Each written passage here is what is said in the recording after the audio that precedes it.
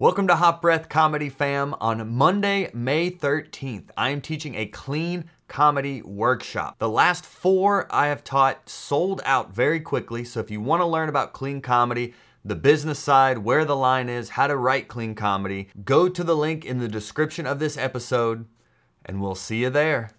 And I think it's fascinating. You said building trust with the audience is what makes them want to laugh. So how do you build that trust with them? Is it being funny as fast as possible? Is it being vulnerable and authentic? Like, what builds that trust? Dude, it's it's so hard and it's so easy at the same time. It's hard, it's simple, and it's complicated. It's hard and it's easy. It's my point is it's complex. It's so fucking complex because it's important because in that first fucking, I don't know, how long does it take you to say hello? A second? You've got to read the goddamn room. You've got to see where you got to go. Sometimes you got to come out hot and just like that. Like that. You got to do that. You got to smack them. You got to smack them off their stool. Hot Breath. What's up, Hot Breathiverse? We are back. This is the Hot Breath Podcast, the show where you learn comedy from the pros. I am your host, comedian Joel Byers, and I'm feeling good, y'all. I hope you're staying safe and smart and productive out there in these current times. It's so great to connect with you on here every single week, all in the name of comedy. I just got off a Skype Q&A with Jeremiah Watkins. So of those of you that don't know, today's episode is an example of what's going on over in our private Facebook group.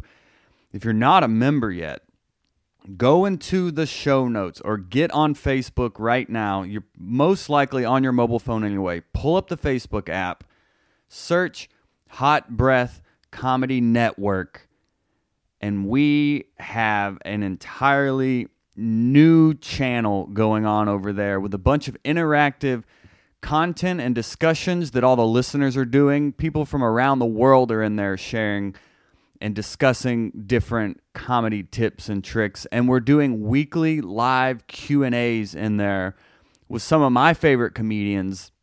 Sean Patton is one of the first ones. Today's episode we're going to release today. Finally, he's been in high demand. We did this one about 2 weeks ago. I went ahead and released it in our Patreon. So if you'd like to get these episodes early, go over to that Patreon. You'll get all the content early. And also, Mark Normand has done a Q&A. Jeremiah Watkins just did one. We have some coming up this week. We have Mike Vecchione.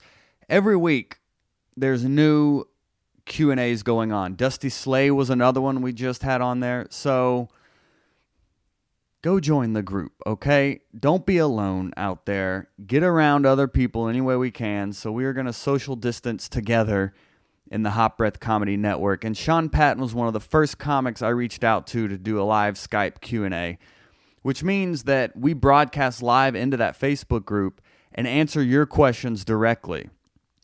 And Sean is by far one of the funniest people I've ever seen live. And this is a marathon. I will say, I thought about breaking it up into 2 parts because there's the first 34 minutes are us in the live group, but then the internet crashes, as fate would have it. So the call ends, but then I pick it back up over the phone. I put my phone on speakerphone and talk to Sean for like another 90 minutes. This is one of the most jam-packed comedy discussions I have ever heard.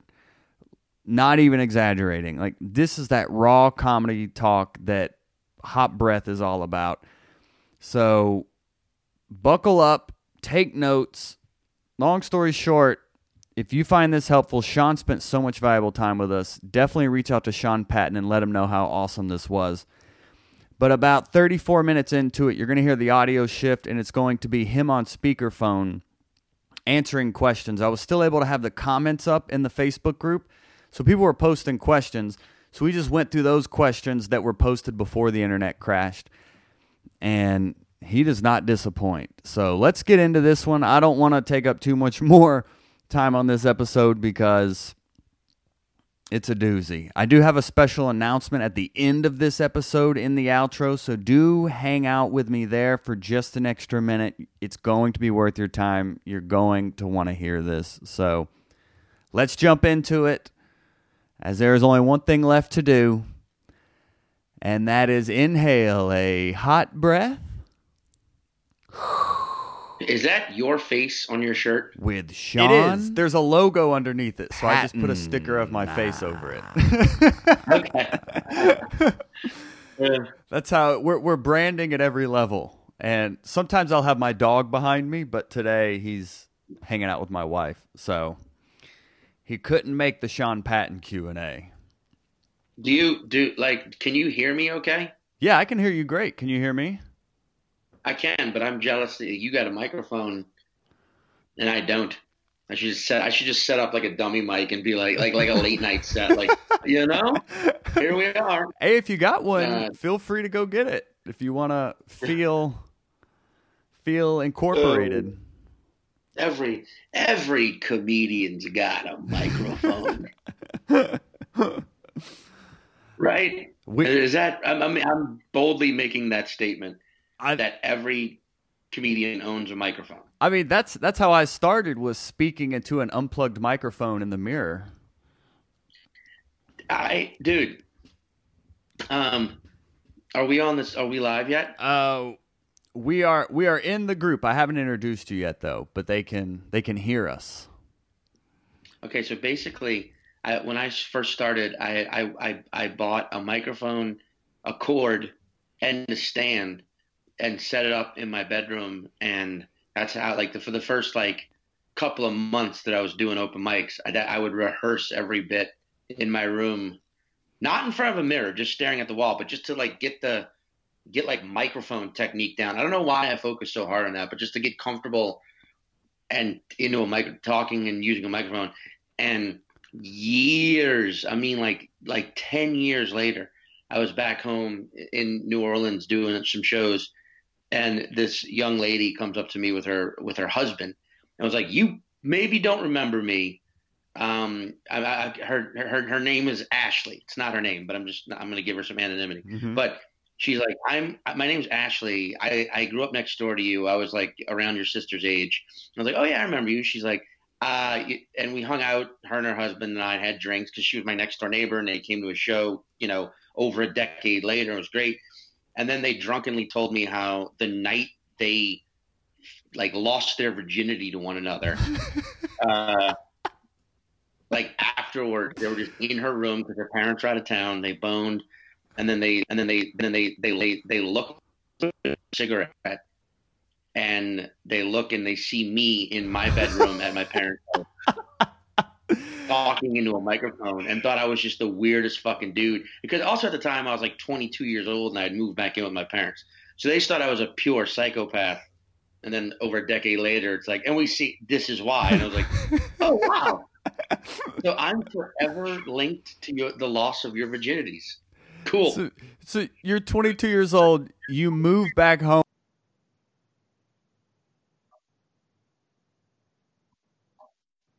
Oh, buddy, were they ever? They were like, finally, our firstborn son finally needs us. I'm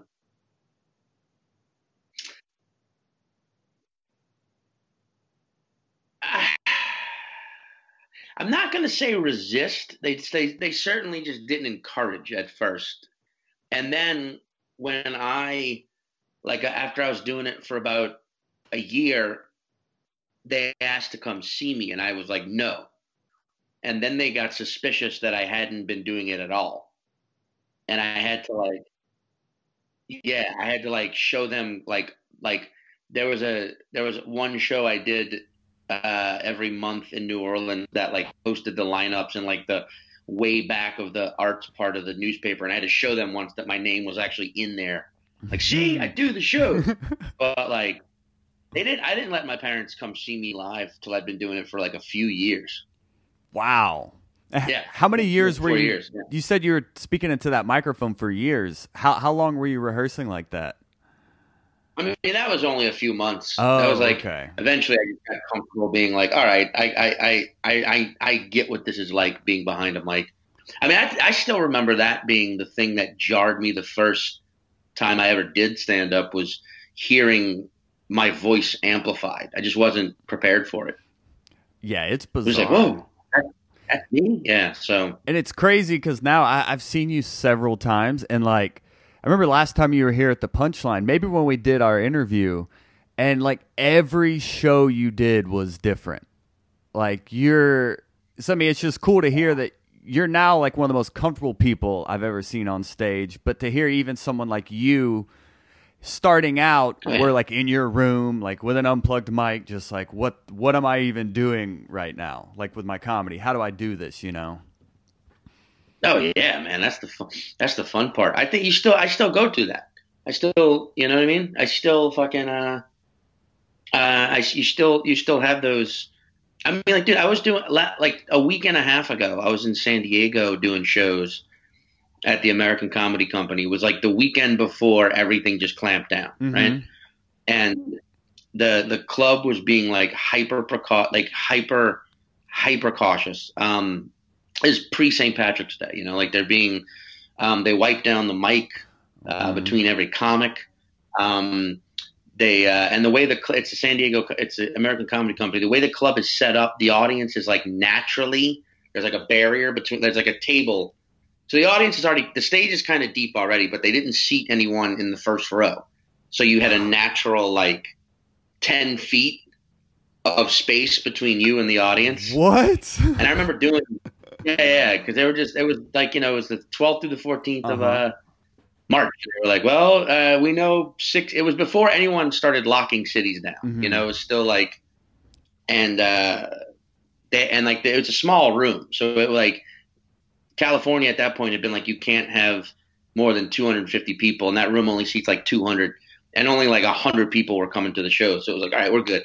But it was like, I remember, you know, it was a week and a half ago, but then thinking like, shit, is this going to be the norm for live shows? And like, I miss performing live so much, but I do believe it will be if and when we, I think we'll come back and people are able to go out again. That will be a thing, is like, they're going to move everyone back and spread everyone out a little bit more until there's a vaccine. I really do believe that. Yeah, I think one, it's only just beginning, and two, I feel like this is going to change fundamentally how we function as a society now. Oh yeah, everybody's going to be a little. It's going to be interesting. Everyone's going to be a little cleaner and a little less touchy, and a little, you know, hugs are going to be like something you reserve for the.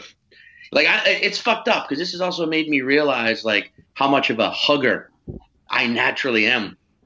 And like, not gonna be until I get a fucking needle poked in my arm with telling me I'm vaccinated against the COVID, you know? Yeah, this is a crazy time. And let me actually, as we're getting momentum here, let me just welcome everyone to the Hot Breath Podcast. This is the show where you learn comedy from the pros. And our guest, we are doing a live Q&A in our secret Facebook group, the Hot Breath Comedy Network. If you're not a member yet, if you're listening to this, go to the show notes, click the link to join up. We've been doing Q&As with some of our favorite guests and favorite comedians, just letting you connect with them directly and get your questions answered. So our guest today is by far one of our most just educational guests. His episode back in Hot Breath episode number 148 had so much about not only on stage, but also tips for off stage.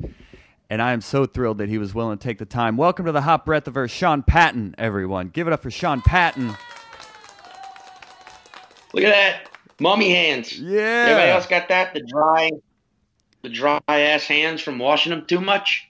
Huh? At least it's not the COVID hands, I would say. True. But True. We've got COVID-free hands.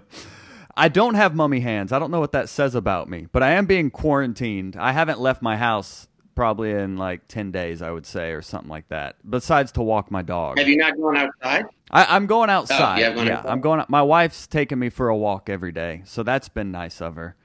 But yeah, you got it, because I'm here in Brooklyn, and we've been my partner and I, my lady friend and I, we've been taking walks every day And people here have taken it pretty seriously. Like everyone, when you walk up on someone, you see there's just a natural like, I'm gonna go this way, right? You go that way, right?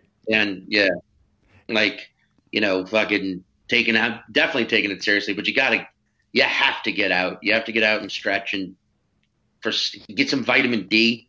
Yeah, that's what's been good. And here in Atlanta is like I have a yard, we have a neighborhood, but I can't imagine all the comics in New York and you're all stacked on top of each other. And I saw Mark Norman just posted, he's like in the streets telling jokes to people. Oh yeah, that COVID video is great. The Corona comedy video he just posted is it's great. Check it out. It's also like, what good? Please go ahead. No, I was saying I'm getting a lot of texts from my family and people outside the city, like, oh my God, New York's the epicenter, and you're like, yeah, everyone calm down. That makes sense. It makes total sense. Mm-hmm. Like it's a city of 8.7 million people jammed on top of one another. It's the epicenter for everything else. It's going to be the epicenter for this. Like it sucks, but it's the reality. Like. We live in close quarters here. We're constantly around people, the subway, everything. Of course it was going to be the epicenter once it broke out. And like, I feel like you just got to accept that. And like, everyone I know who lives in the city, we're all being pretty fucking safe. You know what I mean? Yeah. Like there's no social events to go to. No one's gathering. No one's congregating. We're all looking out for one another, which is the only thing you can do, I'm just bummed because I just got it like 2 weeks ago. I confirmed a booking to come back to Atlanta in May. Oh, yeah, I know. And it's so barring. I mean, we haven't canceled it yet. Yeah. It's like late May, but I have a suspicion we might have to cancel everything until June. I don't know yet, but So everything on your calendar. So my calendar was cleared through April. Is yours? How much work did you have canceled because of this? Oh man, a lot. I think we're still like in the rescheduling process. That's the other thing. Like a lot of clubs, I had every club I was doing in April. I had, let's see, I had I'm supposed to be at Go Bananas in Cincinnati right now. We already rescheduled that for September. Comedy Works in Denver in April. I don't know when that's going to be rescheduled. I hope this year. A club in Connecticut, a new club called like the Brouhaha, we're rescheduling. A room in Fort Wayne, Indiana, the Tiger Room, we're rescheduling that. And then May, right now, all of the dates in May are still holding the date, but we're going to see. We got to ride out April. I would love to live in a world where by the end of April, the curve is flattened. It's proven that the heat kind of kills the virus a little bit, and we get a break where it's like, all right, get out there for the next few months, and live it up, but know that we might have to do this again come fall just to make sure we can keep a lid on top of it. Because I got a lot of dates in May and June I want to keep, but we don't know. We don't know yet. Well, hopefully at the worst rescheduling. Yeah, and that's what's interesting is we're all as comedians like in the same boat in terms of it seems like regardless of what level you are, if you're an open micer or you're like a professional like you, everyone's on social media just trying to figure out how to make the most of this. I mean, what have you seen what have you been doing or what do you see that others are doing that may be working that other comics could learn from? I mean, just, I feel like everyone's going live right now on Instagram. Which, hey, fuck it, do it. If you get up, excuse me. A couple days ago, Normand and Sam Morrill went live on Instagram and just like ran jokes by each other, and that was kind of interesting to tune into. Just to hear those two, because those guys are fucking machines. Yeah, for sure. And then. Excuse me, this is peanuts. I ate a bunch of peanuts before I started this. Hold on. Not Corona. I was about to say we just got our first hot breath Corona case. Yeah. Shane Torres and I are going live twice a week Okay. So we did one on Tuesday. We're going to go live tomorrow. I'm going to make the announcement pretty soon. I feel like that helps. Get another comedian you vibe with well and just go live and run jokes by each other, riff. Don't pay attention to the count. Everyone's paying attention to how many people. You're not going unless you're fucking Mike Birbiglia and he's going live with like Mulaney and Sarah Silverman every other day. You're not going to have unless you're Schultz or you're not going to have thousands of people in the room. Don't pay attention to that. Just like get back into that rhythm of like riffing and like saying the shit out loud and running bits and working that muscle. Write as much as you can. I mean, it's hard to do. I've noticed because the motivation to write is knowing you're going to go on stage later on that night. And right now, no one's going on stage and it's fucking insane. Like, I'll put it like this, man. I've been doing stand-up for almost 19 years. This is the longest since I've started doing stand-up. This currently is the longest I've gone without being on stage consecutively. Fucking 9 days. What is it? No, Saturday. It's like fucking 11 days. What, 12 days already? It's crazy. 12 days. Yeah, I would say, yeah. Since my honeymoon, this is probably the longest I've gone also. Yeah. Yeah. Wow. What are we... It's fucking crazy. And I think, and if you have a show, set up a virtual show on Zoom. Just do it. Just like get the shit out there, man. It's gonna, because the other thing this whole thing is gonna do is it's gonna shake. I don't like to think this way, but like you have to at a certain point. It's going to shake off a lot of fat, if that's what meaning. Anyone still interested in doing comedy in 5 weeks loves it. Right. Yes. And so like, don't listen to fucking haters and people on Twitter talking shit and people who want to come on your show and tell you to fuck off and. It's like this is what we got to do to maintain human connection right now. Just get on and do it. Just the internet is an ocean. Maybe the next great virtual stand-up platform is waiting to be invented, and some fucking open micer also has a goddamn code writing job. Write code for a website that is like a virtual comedy club. It's got to emerge, because you were already saying before we hopped on this live, you were already saying that you've seen people going live where they're just talking to the phone and then like virtual shows, but now they're already evolving until you had audience members. The one you did, right? Yeah. I did one yesterday that had like 15 audience members. Oh my. So it was people who were also logged into the Zoom so you could hear them.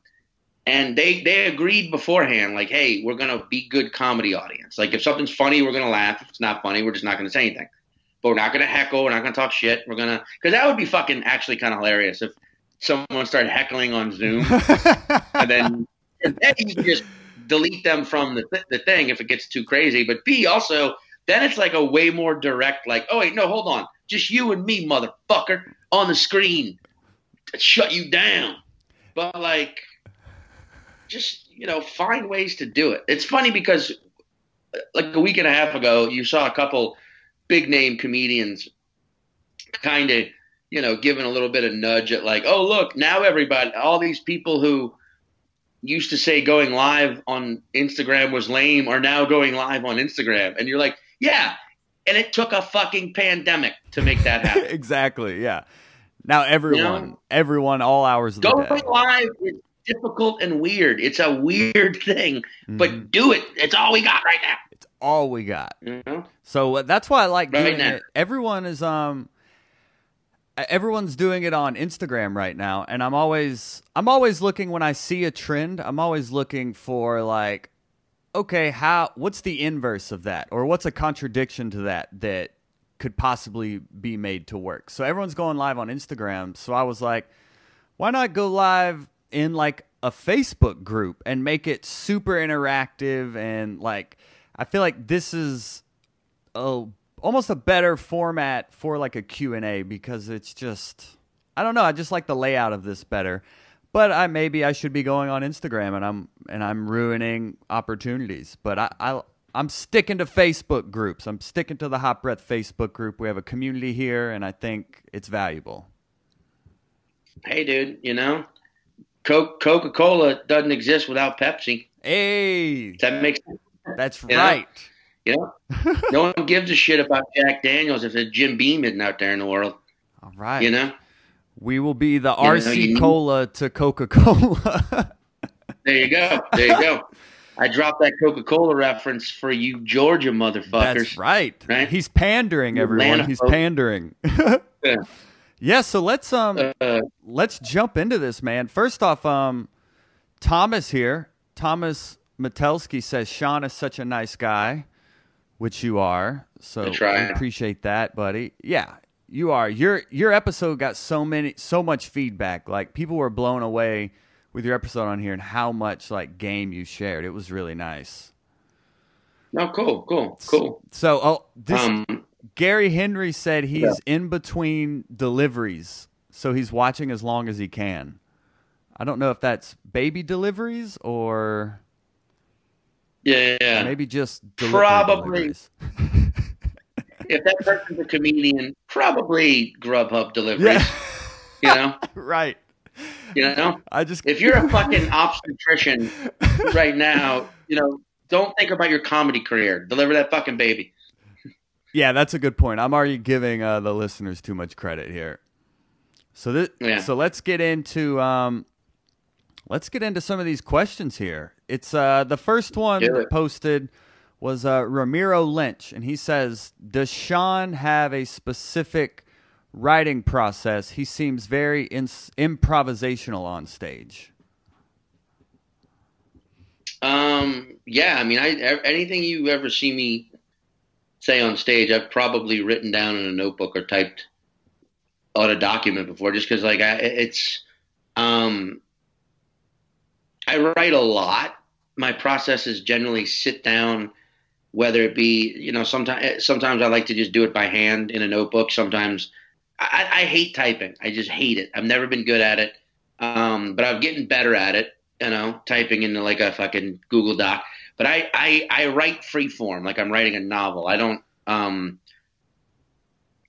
it's weird to say this as a comedian. I can't write jokes. And what I mean by that is like the classic joke structure, it's just not my style. It's something I know a lot of other comedians do it, and they do it fucking amazingly well, and I'm very, you know, blown away by them. But I prefer rants or bits or pieces or whatever the fuck you want to call them. That's just stylistically what I prefer. So I write everything out like it's not going to be read by me, if that makes sense. Interesting. You know, it's almost like I'm scripting. It's almost like I'm scripting. I'm writing a script for someone who is going to play a character, and that character is me. And at the very last minute, the person who's supposed to play that character drops out, and I end up having to play myself. Does that make sense? You know? So keep going on that. It's like I write everything out, like how I would want it to be said if it wasn't like I said, if it wasn't me who was going to be saying it, if it was someone who's going to be playing me. Mm-hmm. No, but then ultimately I know I'm the one who's going to be saying this shit. But when I get it out on paper, I don't know how to describe this, so I'm just going to try my best. When I can look at the words, it's almost like I can hear it, and see how it's going to be, and I can feel the pauses, and I can when I get it out on paper like that, I can or on a screen, I can just sort of like my head wraps around it. It's almost like my head turns into a stage, or like my thoughts turn into a show, and it makes sense. Like when I get it out on paper like that, or like I said, on screen. So I write everything out. Of course, a lot of those words end up getting edited. The order ends up getting switched around. You know, sometimes it gets truncated. Sometimes it gets extrapolated. It's always going to change. And that's sort of like the gentleman said, I have a very improvisational style on stage. That's because I don't make a set. I don't have a set list. Personally, I don't believe in that idea. I know a lot of people far more successful than me adhere to it, and God bless them. But for me personally, the idea of having a set opener and a set closer and a set middle, that drives me fucking insane. Now, if you watch me set to set, it's not always going to be completely different. Sometimes it's just 2 or 3 bits are swapped around, and oftentimes I will close with the same thing 2 shows in a row, but then I'll switch it for the next one.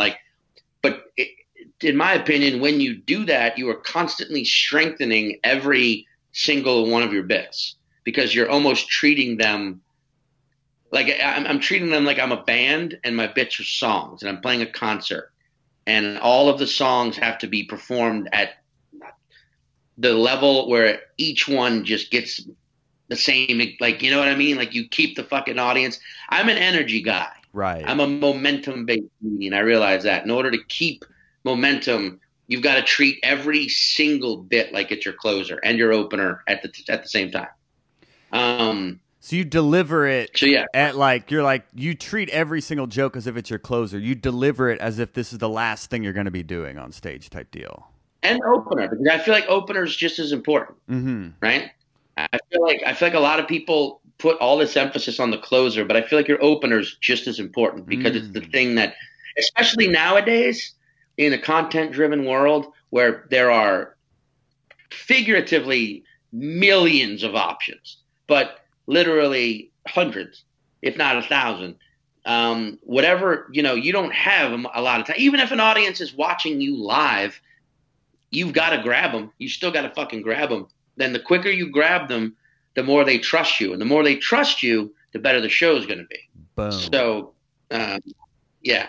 But I feel like any bit, because I also, doing sets in New York, you're dealing with a lot of like rotating audience. You're dealing with a lot of like people coming in and out of the room a lot. And I don't want them to walk into a set 8 minutes in and be like, not that into this because I'm giving them a middle bit or something. It's like, no, I want them to walk in and be like, holy shit, this must be the guy's closing bit because it's really good. And then they sit down and they're like, he's still going? He hasn't even gotten to the closer yet? And the biggest compliment I ever had, I never got the dude's name, but it was at a comedy club in this comedy club, actually. And we're talking Comedy on State, awesome. Hollaback. Great club, one of my favorites, Madison, Wisconsin. Yeah, I've heard it's amazing. It's a great club. A dude after a show came up and he's like, man, that was 45 minutes of closers. And I was like, oh, thank you. Wow. And, but like, yeah, I feel like. Yeah, I could say I've seen you perform, I would say 5 times now, and every show has been different, and it has had that energy. And I think it's fascinating. You said building trust with the audience is what makes them want to laugh. So how do you build that trust with them? Is it being funny as fast as possible? Is it being vulnerable and authentic? Like, what builds that trust? Dude, it's it's so hard, and it's so easy at the same time. It's hard, it's simple, and it's complicated.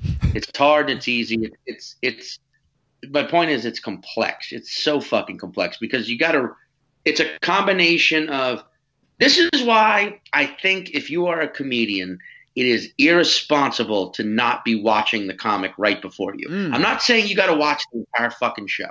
And even if you know the comic going on before you and you've watched their set 100 times, I think you're selling yourself short if you are not in the room for their set, or at least somewhere where you could be watching it, because everything you need to know about the audience is going to happen in that set.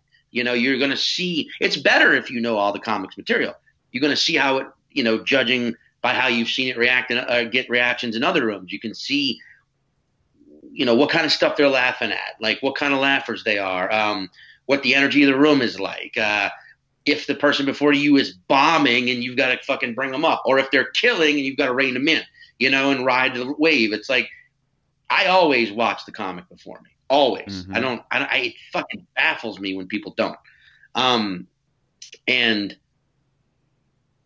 it's important because in that first fucking, I don't know, how long does it take you to say hello? A second? You've got to read the goddamn room. You've got to see where you got to go. Sometimes you got to come out hot and just like that. You got to do that. You got to smack them. You got to smack them off their stool.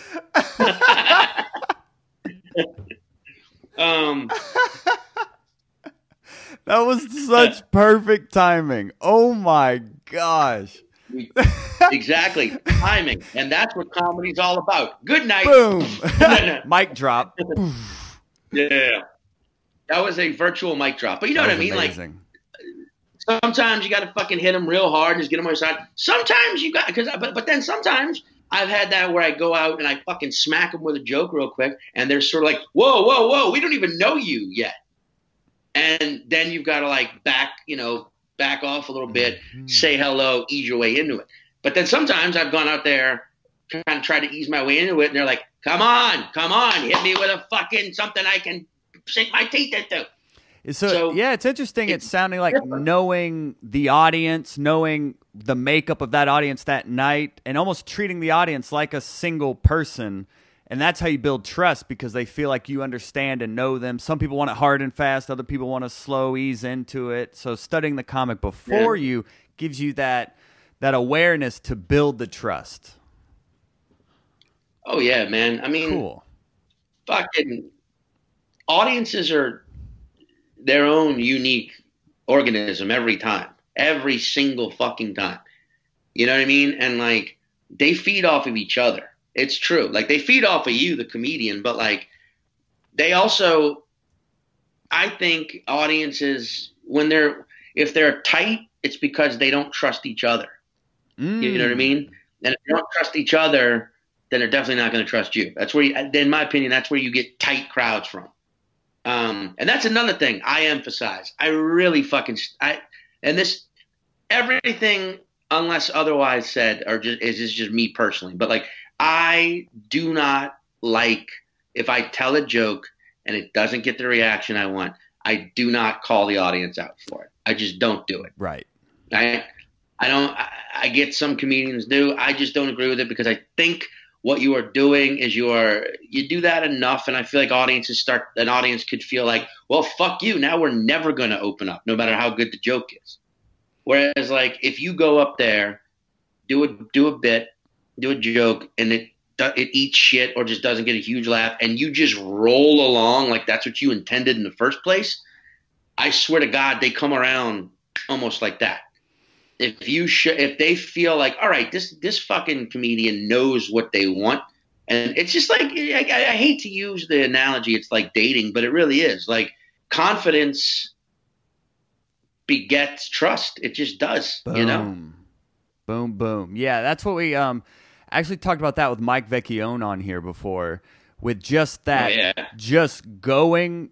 Do your rhythm, do you, and let the audience come to you. As long as you keep going, they don't know what's working or not. They only believe what you tell them. So it is a big young comic mistake is definitely and I would do this, if my first like breath didn't get a laugh, I was like, well, this set's over, and I would turn around and like start rubbing the wall and just doing absurd things because one joke missed. Yeah, I've found the power in keep going, and the audience will go with you. Oh, 100%. I'm just gonna. I'm listening. I'm just getting some water so I don't cough peanuts all over the place again. No, that's great. No, you answered that first question. Ramiro said the answer was amazing about his process. Thank you. So that's great. And thank you for the question. Zach Lyman said this is great. We have Becky in here. Becky says hello. And hi, Becky. Let's get to the next question here. This is great. So the next question or pregunta, el próximo pregunta. Oh, wait. Can I show you something real quick? Absolutely. For you Atlanta peoples. Uh-huh. Check this shit out. Have you seen this? I put it online. What? Hold on. Let me go full screen for you. What? How did you get that made? It's a parody of ATLiens from Outkast for anyone that doesn't know what that is. Did you had that made? Sean. All right. We're going to pull an audible. Okay. We're because we have luckily we had a list of a few more questions, so we can really just answer those so people can still hear them when I post the podcast. And Yeah, I'm just going to record this phone conversation, and then... All right. Yeah. Can you hear me? Yeah, I can hear you. Yeah, you're on speaker, so... I think this will be good still. Yeah, dude. Fucking give it a go. Let's do it. So, let's get into it. So, the next question was... Carter Bryant, he asked, I was planning to move to New York City, had a Queens apartment and everything. Now I'm not for now. Should I still consider going? Carter? Yeah, his name's Carter. Is to do stand-up? Yeah, he's a comedian in Arkansas. Oh, in Arkansas.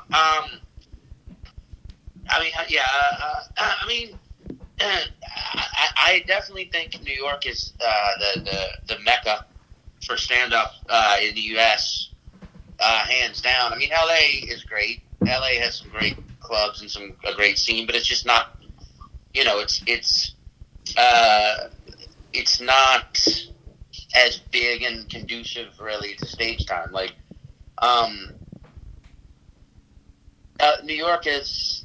I would say to anyone in comedy, if you're going to move to if you want to move to a coast, move to New York. It's the mecca. It's the epicenter, the fucking holy ground. There's 14 comedy clubs that I can think of off the top of my head in the city, and I'm probably missing a few. It's great, but it is fucking overwhelmingly crowded with comedians. Like, there are a fuck ton of comedians, and I'm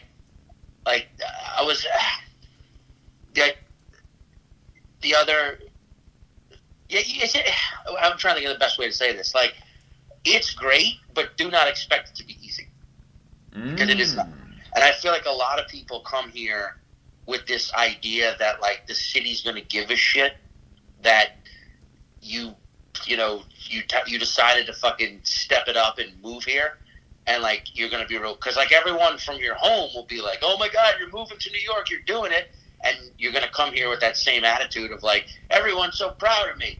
And then you're going to get here and no one's going to give a shit at all. 0%. I've seen the amount of comedians I've seen move here who are, like, road dogs, who, like, headline on the road, and then they move to New York, and they try and do spots. And they either get told no, or they get, like, a guest spot, and you hear them say something like, I've been headlining for 8 years, and I can only do 7 minutes on this show. It's like, yeah, doesn't fucking matter. No one cares that you've been headlining, the Comedy Zones for 8 years. And that's not a dig at the clubs. Those are good clubs. I'm just saying, like, New York has no memory. That's the main difference between New York and LA. LA has too good of a memory, in the sense that if you have a terrible show in LA, people will remember it and talk shit about it and you behind your back, and then be nice to your face, because that's just how LA works. And if you murder it, if you have a murderous show in LA, people will remember it forever and book you on shows for the next decade and give you TV shows and invite you on their podcasts.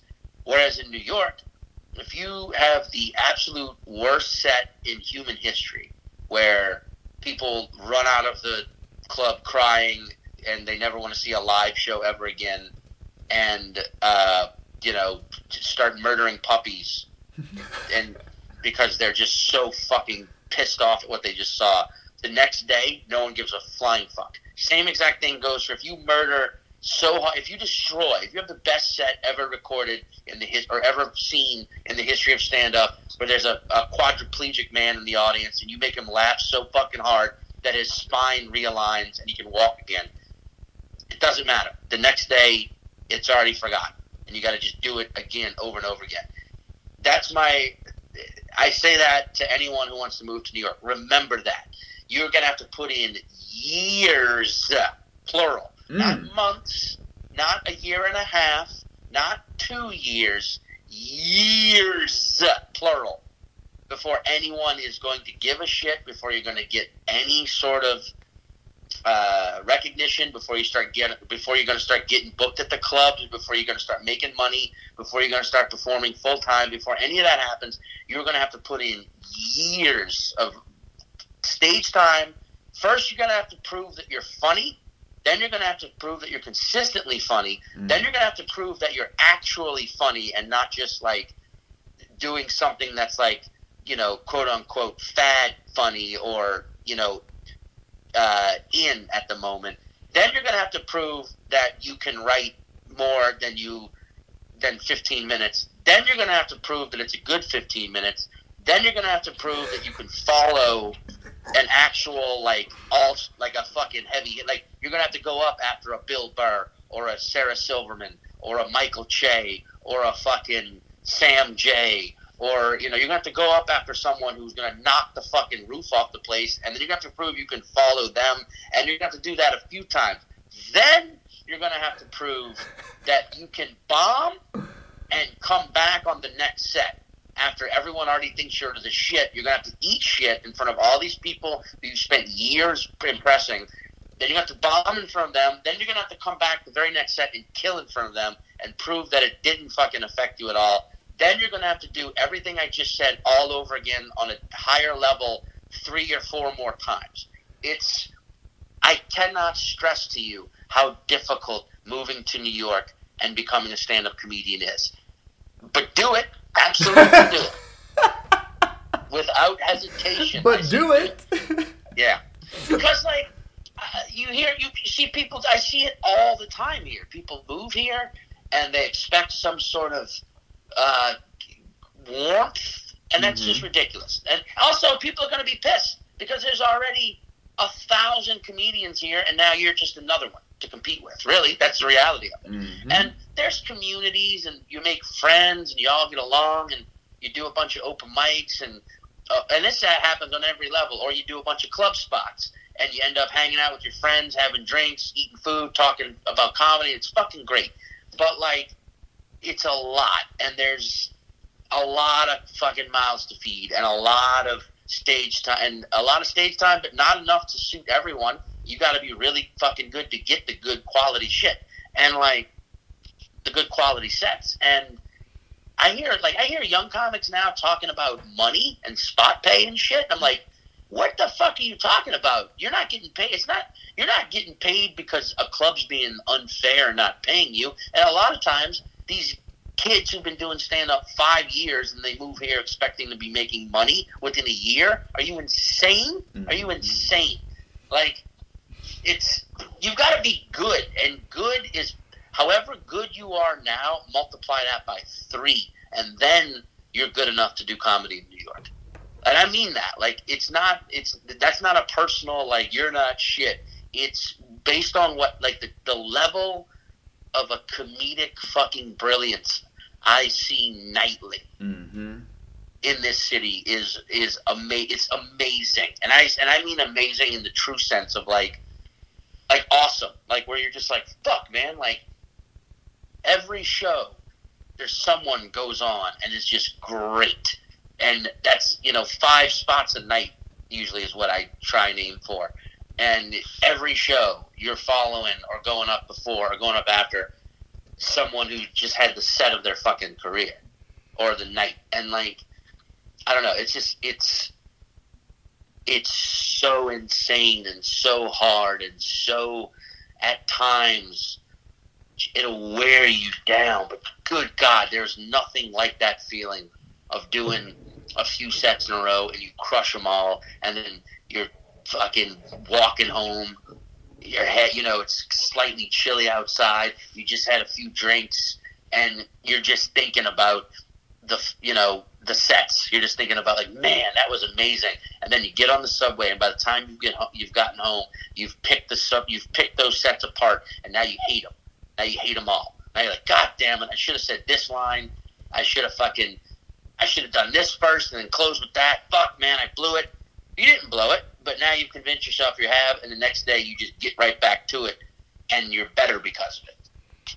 And then the next, it makes you a better comedian, but it's hard. So just be ready for that. Everyone, I think, moves here expecting like a sense of community, and there is a community, but it's a meritocracy driven community. You got to remember that. Like, no one fucking cares about you personally. What can you do on stage? That's when they start caring. And then that's when you start developing the personal relationships, because everybody's here trying to fucking make it, trying to succeed, trying to become this next level comedian. No one has time to step aside and be like, oh, hey, did you want to say something? Did you, I'm sorry, are you not getting a fair shake? Well, guess what? None of us are. So step it up. It's hard. It's a harsh reality, but it's what makes you better. It just does. That was a very long-winded answer. No, that was a very well-needed answer, and that was the reality I think a lot of comics need. As you know, you can be good in your own scene and kind of be a big fish in a little pond, but then it's like no matter where you are, when you move to New York, you're starting back over, is what it sounds like to a degree. 100%. And look, and here's another fact. I don't think you need to live in New York anymore to be a great comedian or a successful comedian. I don't think that's necessary anymore. Like, I probably 20 years ago, I mean, before I started, or even, okay, when I moved to New York, 13 years ago. I'd say 13 years ago, yes, you had to move to New York or LA to really step it up. But like now, if you don't want to move to New York and you don't want to move to LA, Atlanta, you guys have a great comedy scene. Thank you. Chicago has a fantastic comedy scene. Denver, Colorado has a magnificent comedy scene. Like, if you're not going to move to a New York or LA, I'd say move to one of those three cities. Move to Chicago, Atlanta, or Denver. And if you're not going to move to New York or LA, hustle like you're living in New York or LA. Mm-hmm. But know that like you can succeed at comedy and become a great comedian in a city outside of the coasts of the two majors. But if you're going to move to one of the two and you're going to move to New York, I think New York will put you to the fire and New York definitely puts you to the fire, and you can definitely grow at an accelerated rate because there's just more opportunity here. But just remember that you are not the only one going for it, and be prepared to like prove yourself night after night, which you have to do in any comedy scene. I don't think that's exclusive to New York City, but like if you're gonna move here, just realize like it's the front line, it's the fucking right, it's the mosh pit. You don't like it. Think of comedy as a concert. You don't have to be in the pit to enjoy the concert, but if you want to get in the fucking pit, remember that it's a pit, and at any given moment, somebody could throw a fucking elbow at the back of your head. And if you're ready for it, it don't hurt that bad. It only kind of drives you a little further. But like, if you can't take an elbow or a kick to the chest every now and again, don't get in the goddamn mosh pit. And what do those early open mics look like? Because I've made a few trips to New York, and the first trip I made, it was like I paid for stage time on one show. It was like 20 comics on another show, and each comic left.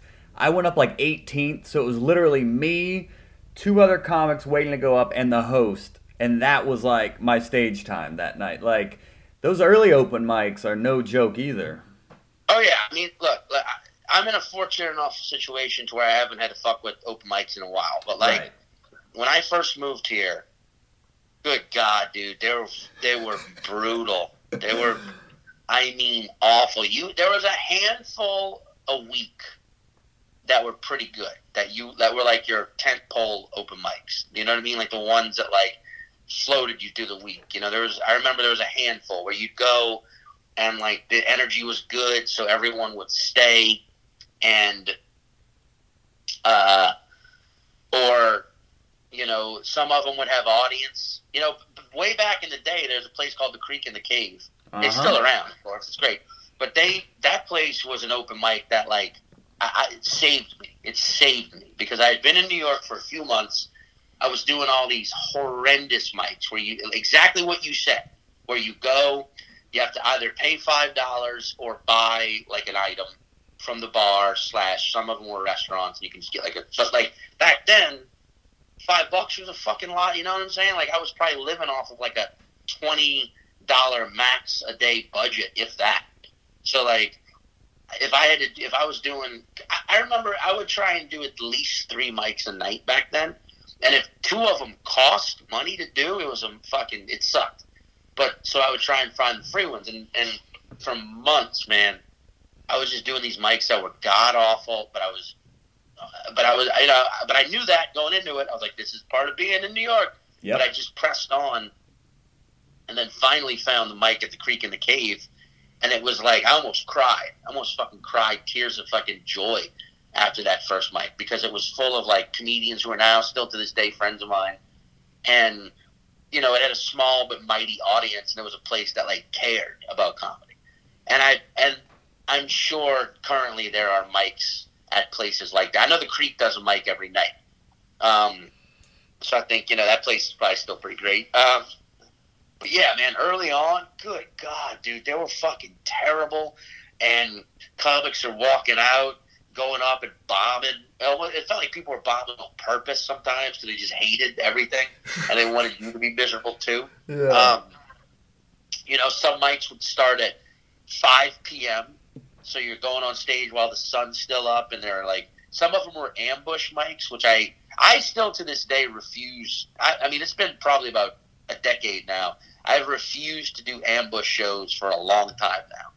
I don't agree with them. Don't start a goddamn ambush show. What do you mean by that? An ambush show is, it's a show where the audience does not know there's a comedy show. Yep. Where it's a pizzeria or a fucking restaurant or just a bar. And if someone has to go on stage and tell the audience that there's about to be a comedy show, that's an ambush show. I am 1,000% against them, and I think do your fucking research and find a better venue. I think everyone should start a show. I think that is a fundamental, important thing for every comedian to do, is start their own show. Agreed. And find the best possible venue you can. Don't just put it up at your local bar because the bartender says you can, but there's no stage and it's just a long shotgun bar and the comedian's got to perform next to the bathroom, and the only way to plug in the mic is behind the bar, so there's like an extra long cord that people have to step over, or you have to lift it up every time someone comes in and out of the bathroom. This is coming from a real fucking place. There's a motherfucker who started showing Queens where that exact thing happened, where anytime someone came in or out of the bathroom, you either had to lift the cord up so they could walk under it, or walk closer to the bathroom so it would lay flat on the floor and they could walk over. Like, don't just start a fucking show because someone says you could do it. Make sure it's a good enough venue. Make sure there's a designated area. It doesn't have to be a stage, but a designated performance area. Make sure there are lights on this area. Mm-hmm. Make sure there's a good sound system, and make sure it is in an area of the venue that is undisturbed by the rest of the venue. And I know that's hard, but fucking do it. Anyway. No, that's great advice. And it kind of ties into the next question from Charlie Harper. Yeah. Where he's asking if you remember the show at the Punchline in Atlanta last year where a guy got mad at Jesus being black bit. And he left. He walked out. So he said, on the same note, what is the most uncomfortable reaction you've ever faced, and how did you respond? Strangely enough, that exact same bit. Wow. About a year earlier, at what I think is one of the best comedy clubs in the country, one of my favorites, Acme Comedy Club in Minneapolis. Oh, I've heard that's amazing. Right. It was about a year earlier. I was doing a set, and that bit was the bit that guy's talking about is a bit that I love, that I'm actually about to release. I filmed it at the Cellar. We filmed it for the Comedy Central Cellar show like a month and a half ago, and they're not going to use it, but I have the footage, so I'm going to release it pretty soon. It's a bit that is a little... I can understand if you're a hardcore religious person and don't acknowledge that Jesus Christ was also human. This bit will disturb you. But I also maintain that I'm not actually saying anything wrong. But people are just don't. Once you say Jesus or any religious thing on stage, you're immediately polarizing the crowd. Mm-hmm. I don't care if you're in Portland, Oregon, Brooklyn, New York, the most hip of the hip places. Everyone you know has been, most of the people you know have been raised with some sort of religious influence. So even the most devout atheist motherfucker will still have a reaction when they hear Jesus or Muhammad or any sort of religious deity. The bit that this dude's talking about, the guy got up and walked out because I point out how Jesus was probably black. But in that same bit, I also point out the possibility that Jesus Christ was bisexual. And that's not for shock value. It's, he rolled around with 12 dudes and was a cult leader. And in order to be a cult leader, you got to be pretty open-minded and charismatic, right? I was doing this bit at Acme, and the show was going fucking great. And I remember it because there was a bachelorette party, and normally bachelorette parties are fucking god-awful, right? Because they want to make it all about them. This was a bachelorette party of all lesbians, right? I would talk to them after the show, and it was both the bride and the other bride were both there, and all of their people who were going to stand their wedding were there. So it was like a dual bachelorette party. It was a bunch of lesbians, like 15 of them, and they were laughing like wild fucking hyenas. It was great. Like the whole show, they were just laughing so loud and pounding the table. Well, they don't have tables at Acme, which is what makes it one of the best clubs. They don't serve food, so all the chairs are facing forward. They just have little side tables to put your drinks on. But people are just like, they're laughing so loud, and it was great. And then I get into this Jesus bit, and they're loving it. But then this couple sitting directly up front, the woman finally just goes, "Stop it already. Stop it." To me, not to the lesbians, to me. And I was like, I'm sorry. And then she goes on to talk about how much of a piece of shit I am for doing a bit about Jesus. And now the lesbians are letting her have it. She's like, "Shut up, you fucking cunt. Shut up. It's funny." And it was hilarious. It was like, yeah. But I was trying to be diplomatic, and her boyfriend wasn't saying anything. Right? The dude wasn't saying anything. And I was like, he doesn't seem to be as offended as you are, ma'am. I think he thinks it's funny. I think you're the only one who finds it offensive. I think your own husband here finds it hilarious. And she goes, "Why don't you ask him what he thinks?" And I look at him, and all the dude does is crack his knuckles. Right? Oh. Like, in a way where it's like he wants me to notice he's cracking his knuckles. Like, if I say anything to him, he's going to stand up and hit me. And I hear one of the lesbians go, "Please, motherfucker, I crack my knuckles inside this bitch's ass every night." Referring to, someone she fingers in the butt every night, I suppose. And everyone laughs real goddamn hard. And then the Acme security, who are like ninjas, they move in real quick and basically let it be known to this guy, like, "You're not going to do shit. Or you can either leave or watch the rest of the show, but shut the fuck up." And I finished the bit, and I'm like, "Man, I'm going to finish the bit because the show isn't about you, and I think if you actually listen to what I'm saying, I'm not being offensive, and everyone else seems to be enjoying it, so, fuck off." And I go back in the bit. They, of course, leave. But after the show's over, they're in the bar, just waiting, right? Oh, boy. And I come out, and the other comedians are like, "Dude, they're still here. Like, they didn't get thrown out. They left. So the security can't throw them out. They're not doing anything wrong, but they're just sitting over there, like, waiting." And I never went over and talked to them. I talked to the big group. I talked to other people at the show who loved it. Everyone had the same thing to say of just like, "What the fuck was wrong with that couple, man? That bit was funny." And people were saying it was very nice. But the whole time, in the back of the bar at Acme, which isn't that big, that couple is just sitting there fucking mean mugging me, dude. And at one point I was like, dude, I think they're just going to wait it out. They're going to, because they're not doing shit wrong. They're buying drinks. They're just hanging out.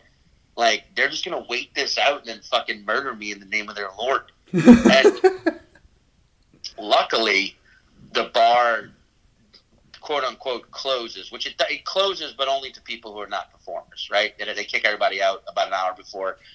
shut down. So that couple had to be there. Like, yeah, you guys got to go, and they left. But part of me kind of regrets not just going over and being like, what? Let's just do this right now. What? You want to fucking hit me? You want to crucify me? You want to shout at me? Let's do it all. I'll shout back. But I didn't. I just kind of let them sit in the back staring at me ominously for about an hour. Jeez. But I still think about it sometimes. I still sometimes expect to see them at other shows. Like, they became like my hugest fans just to follow me so they could fucking murder me in the name of Jesus. Because that is the frightening thing, is people will do shit in the name of religion in a righteous way. Like, that's the thing. I remember that guy when he walked out of the show at the Punchline. And if whoever had asked this question, if they were there, they remember me being like, how do we know that guy's not walking out to get a fucking gun right now? Yeah, like, it's true. To my knowledge, Georgia's an open carry state. Like, he might have a fucking 9mm in his truck, and he's just waiting for me to walk out of the parking lot, and he's going to shoot me in the head and then be like, I was the hammer, the Lord's hammer, and I was dropped by the Lord on top of this haven. You know what I'm saying? Like, motherfuckers are crazy like that. So, like, I guess my side advice is, if you're going to do material about religion, make it so fucking funny that even the people you offend have to laugh. And if they laugh, they will not be as pissed. It's funny, that bit has caused you several problems on stage, and now it's a bit you taped for Comedy Central as well. But I guess they thought that was even too controversial to air? Is that why they're not going to use it? No, it's just not short enough. It's a very long-winded bit. Gotcha. But, like, I love it. To me, it's like, I think if Jesus Christ were real, was actually the Son of God, like, I'm not an atheist, but I just have my doubts that Catholicism figured it out. But let's just say they're right. Let's just say Catholics are right, and Jesus Christ is the Son of God, and he comes back. He comes back one day. I would hope that he saw that bit, because I think even Jesus would find it funny. You know what I mean? Mm-hmm. Like, I think even Jesus would be like, ha ha ha, I mean, you're right. You know, I probably do have a giant dong. You know, like, I am the Son of God, for Christ's sake. You know what I mean? Like, it's always been my issue with doing religious material is people act like they're God or Jesus or whatever religious thing you're making fun of doesn't have a sense of humor. You know what I mean? Yeah. And I'm going to pause. Learn as we go, brother. That is interesting about having like a more like quote controversial joke is they usually start out like, for me, for instance, I have a joke where I was a dishwasher and I was working with Mexicans, and then I started thinking about Mexicans and then Chinese people. So I created a joke comparing the two and like how they're the same, but starting out, you know, I'm like blonde-haired, blue-eyed white guy. So anything I talk about race, it's just default racist. Like, I'm just too white to say anything racial. But that joke started out in the early days of it, of like people heckled me saying that's racist, or it really caused a reaction from the audience, and it wasn't laughter. But my instinct was telling me there's something funny here. Like, I don't know what it is yet, but I feel like the fact that the audience is reacting in some way means that they care enough to react. So I kept working on the bit and working on it, and now it's evolved into one of my favorite jokes, but those early days were dicey. Yeah. So like developing that joke, what did you see a similar evolution where it was like it was off-putting, but your sense of humor was telling you there's something here, I just don't know what yet? Oh yeah, man, that's part of it. I mean, like you're talking about, you know, being a white guy can't talk about race. I think, and I know what you mean, but it's also like, and I feel you probably feel the same way. It's like, if you're a white guy and you're gonna talk about race, you just better be funny. You know what I mean? Yeah. And I think apply that to everything. Like, anything you want to talk about that you think is controversial or a subject that people are sensitive to, put yourself in the shoes of a white guy who's trying to make a point about race, right? Mm-hmm. Walk that carefully, because that will help you find the moments that you can actually lash out at and then and can actually explode during. Because like, I feel like that's a mistake a lot of people make, is they get on stage and they want to say something like, you know, I'm just saying, you know, technically Statistically proven that women aren't as good at drivers as men. I'm just saying. And like, of course, if you go out there and just say some shit like that, no one wants to hear what you have to say after that. It's like you're just being an asshole without proving why. But if you go out there with some well-written, well-proven, ultimately funny, but not just shitting on women, and you somehow turn it back against yourself material, you can say whatever the fuck you want. That's something Bill Burr does. Yes. On a Jedi level, where he will take shots at everything, but then also throughout the course of it remind you that A, it's just his opinion, and B, how he's also probably a doofus for thinking it. You know what I mean? Yeah, so he almost has to bring it back to himself to give the audience permission that it's like, it's okay. And he does it in such a fucking Jedi way where he's like, I'm going to say this fucked up thing, you're going to hate me, then you're going to laugh at me, and then I'm going to point out how I'm a flawed human being who thinks these things, and then you're going to fucking sympathize with me and be on my side. He does it in... I opened for him in January in New Orleans. Oh my gosh. I watched his... just one night, and I watched his hour, and it's like, dude, the hour he's working on now it's gonna be, I mean, hopefully he continue working on it and release it. It's gonna be his best yet, man. Like, it's so fucking good. But he's my favorite. Bill, I adore him. Yeah, you had that great story in our first interview together about, like, he came up to you after seeing you on Montreal, stage and was just like, how comfortable you are in silence is like, he's never seen someone so comfortable in silence before. And that's a huge compliment. Yeah. Which also sounds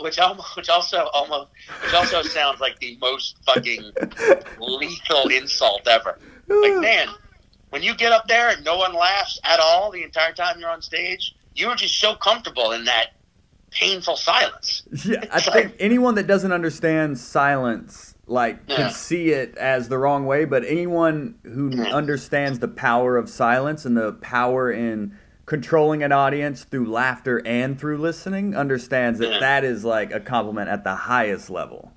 It's like watching that guy get fucked to death by a horse. It's painful, but you can't. He really just takes that horse dick. Like you take the silence. Silent. There's so much power in silence. Yeah, man. Fuck yeah. So I think we have it looks like two more here. Let's do. This is great, dude. Then this is why I was so excited. And you were like, when I was asking people who they would like to have a Q&A with, that's why you were at the top of the list, because your first episode with us was just like a master class, and you're doing it again. So seriously, thank you for being so generous with your time and like knowledge. Thanks, man. So the next one is from Matt Tamburino, and he says, good name. Yeah, he's actually based here in Atlanta. He's one of these young guns out here hustling. So it's glad he's out here connecting on Hot Breath as well. It's Skankfest South was supposed to be this weekend. Two-parter question: what were you most excited about, and do you think everything will be back to normal by the rescheduled September dates?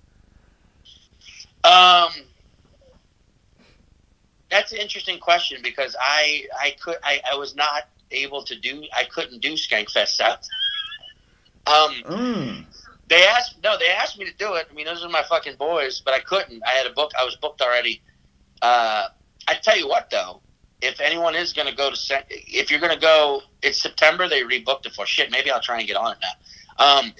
A, that fest is fun as fuck. B, the place they're doing it in Houston, the Secret Group. Oh yeah, I did a show there last year. Yeah, great venue.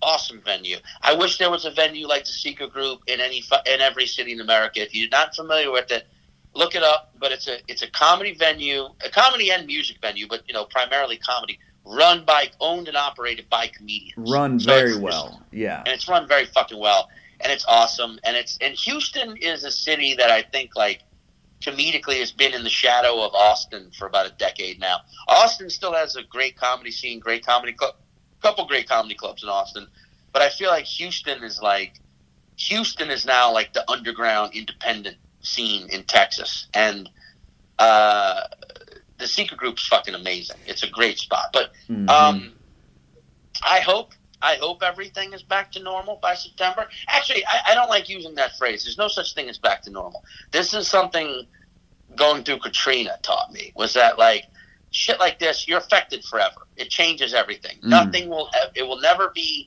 but that does not mean bad. It just means we have to learn from this. So when it gets back to functioning again, I think that's what I've been saying. Like, when society starts functioning again, you know, we're all going to be a little more aware of a lot of things, and shit's going to move slowly at first, but it'll move again. And I think Skankfest will be awesome. And if you're going to go. And, you know, I admire those guys so much, the Skank Boys, because they did it on their own. Yep. They fucking did it on their own. And, like, I admire that about them. I've known them all for, you know, years, a decade at least. Jay has kind of always gotten props from everyone, because Jay's just a fucking master. I love Big J, watching Big J perform. Yeah. He's like the funniest fucking guy, man. He's a natural. Just put him on a bar stool, give him a microphone, let him just go. But, like, you know, Dave is also fucking brilliant. A very political guy, but, like, he's funny. And, like, Lewis is great. Lewis is a funny dude, and it's like the industry didn't care, though, about any of those guys. They joined forces and built a fucking borderline, like, an army, an empire, you know? And they care about good comedy.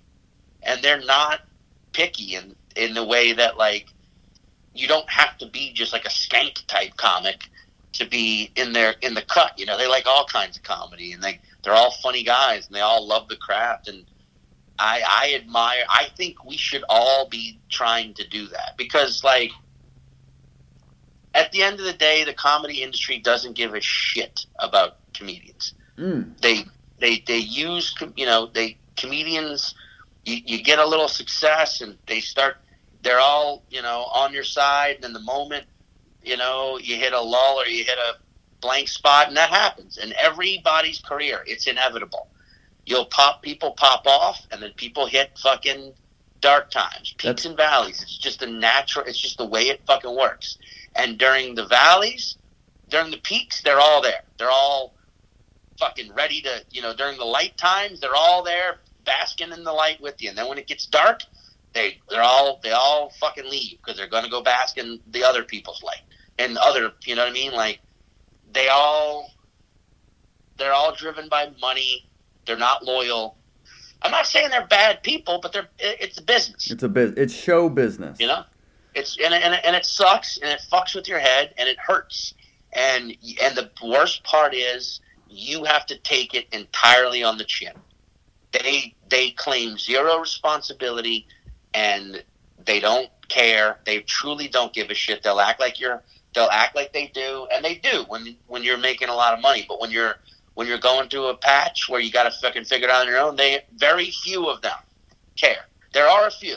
There's a good 10-15% of the comedy industry that cares, that wants to be there, that are your friends, that are in this with you, that believe in it. They exist 100%. Like I said, there's about 10 to 15% of the whole. But you can't rely on anyone else but yourself. That's the biggest thing I've learned about comedy in all this time, and it's the harshest part, is that you are the only person you can rely on. And that sucks, because I came from a time where we all got into this believing that if you were just good enough at comedy, that alone would be enough. And unfortunately, that is not the truth. Right? It helps. In fact, it's very important. In fact, it's the most important thing. You have to be good at this. That's the most important thing. Be good at this. Do what you got to do. Take the steps and the time, and insert the passion and the drive and the work to become as great at this as you possibly can. And know that that is a lifelong commitment. It never stops. And I've said this before. It never gets easier. You simply get better at it, right? But there's also this element now where you've got to be the one that promotes yourself. You got to be the one that puts yourself out there. You got to be the one on Instagram, Twitter, TikTok, whatever. You got to be the one promoting yourself. That part, for me personally, took me the longest time to accept, and it's the part I at first hated it. But it's time, and I still don't love it yet, but I'm getting better at it. The promotional social media part. Mm-hmm. And you just got to do it. You just got to do it and find ways where you can insert creativity and find ways where you can make it fun and make it your own. And you got to do it. You got to do it. So now, not only do you have to become a great comedian, but you've got to become a really good promoter as well at the same time. You got to. You don't want to become a great promoter because then that means you're probably slacking in the comedian part. You know what I'm saying? Mm-hmm. Like, so focus, like, be a great comedian and try and be a really good promoter at best. But but also that's the funny thing, because I've met fucking comedians in like smaller scenes, you know, who look up to the Legion Skanks or Come Town. There's another example. Mm-hmm. Those boys did the same exact fucking thing. Come Town boys, I love those guys as well. They did the same fucking thing. They weren't getting attention. They said, fuck the industry. We'll just go straight to the fans. And now they're great. But also you got to remember, Stavros, Adam, Nick, those fucking guys have all been doing comedy a decade apiece, minimum. Same thing. Jay and Lewis and, Dave, they've all been doing comedy a decade apiece. The guys we fucked, that podcast, Christina and Corinne, you know, they're fucking great. They're popping off. They've also been doing comedy a while. You know what I'm saying? Like, my point is, all of these podcasts where these comedians that have popped off, and these comedians, Ari Shafir, people, look how huge his podcast is. Yeah, that motherfucker's been doing comedy 20 years. You know what I mean? Like, Ari's great.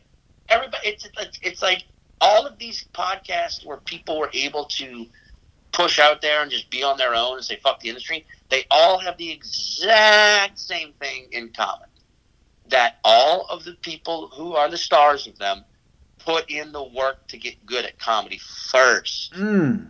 Preach. Do that first. Mm-hmm. And that, be prepared, may take a long fucking time. Yep. But that's the point. If you are getting into comedy at all, there is no quick route. There is no 2-year plan. It doesn't work that way. Yep. Yeah, every now and again, there's a lightning in a bottle situation where someone gets snatched up after doing comedy for 2 years and gets thrown into all these high-profile situations, and for a year or two is at the top of the fucking world. And then guess what happens a year after that? They're nobody. They're back at the bottom. No one gives a fuck because they didn't have the chops to stay at the top. Mm-hmm. And you know what I'm saying? That's really like my goal with this show, Hot Breath, is to connect. It's really the show I wish existed when I started comedy. I've been doing comedy 10 years now, and connecting comedians with comics like you and giving that insight and that perspective that it doesn't get easier, it just gets better. I mean, you just get better, you know, and focusing on funny first. Like, I didn't even think about promoting myself until I think it was like 7 or 8 years into it when I was like, I feel like I'm getting somewhat proficient, but even 10 years in, I'm like, I'm just beginning still. Like, this is a lifelong journey and a never-ending puzzle. But, like, I felt like it wasn't until probably 8 years to where I was like, oh, I feel like I at least have my sea legs on stage, but there's still so much to learn. And it's very reassuring, someone like you, 19 years in, for comedians to hear that it takes a while and that's okay. And it's supposed to take a while. So just enjoy the process. Dude, I remember, like, this was like maybe 2 months ago. I was at the Stand here in New York, mm-hmm. and it was packed room, and the audience was kind of weird, and I went on the stage, and I just had one of those, like, fuck you sets, and it killed. It's a fucking explosive set, and it was like, oh, man, fucking A, and I got off stage, and I was so happy, and then I had another spot. My next spot was at the Cellar, in the The Comedy Cellar in New York, I don't know if most people know this or not, but it's 3 rooms, right? It's not just one club, right? It's one club, but it's 3 rooms, and they're like one of them is the original, the McDougal Street room, the original Comedy Cellar. It's small, and then around the corner is 2 more rooms. It's like literally around the corner. It's a 30-second walk. It's the Village Underground, which is like the bigger room, but still looks exactly like the other Comedy Cellar. And then the Fat Black Pussycat, which is upstairs, which is like their black box theater kind of thing. It's great. But I had a set at the Village Underground Comedy Cellar room. So I walk in there. I'm feeling fucking top of my fucking game. And the kid on before me, oh, shit. Okay, wait. I just fucking put 2 and 2 together. The kid on before me is a little-known motherfucker. You may know him. His name's Mike Rowland. Okay. Oh, from Atlanta. Of Atlanta, Atlanta's own Mikey Rowland. Oh, yeah. So he goes on stage, and he does this fucking, okay, so there's a band, there's like not a band, but a drummer and a pianist on stage with you at that club. They play you on, they play you off, and if you want to interact with them, you can, but if you don't, they don't bother you, right? But Mike goes on stage and does this fucking riff with the band that was just hilarious and murderous and crushed so fucking hard and immediately kicked me off of my high horse. Sweep the legs out from under me. Where now this high from another set, I just saw this fucking kid. And I know Mike. I've known him. I met him in Atlanta in like 2017 or whatever, right before he moved to New York. And I see him all the time in New York. And fucking killer set. And then he gets off stage. And I see him, and I'm like, Jesus fucking Christ. And I'm, praising that bit.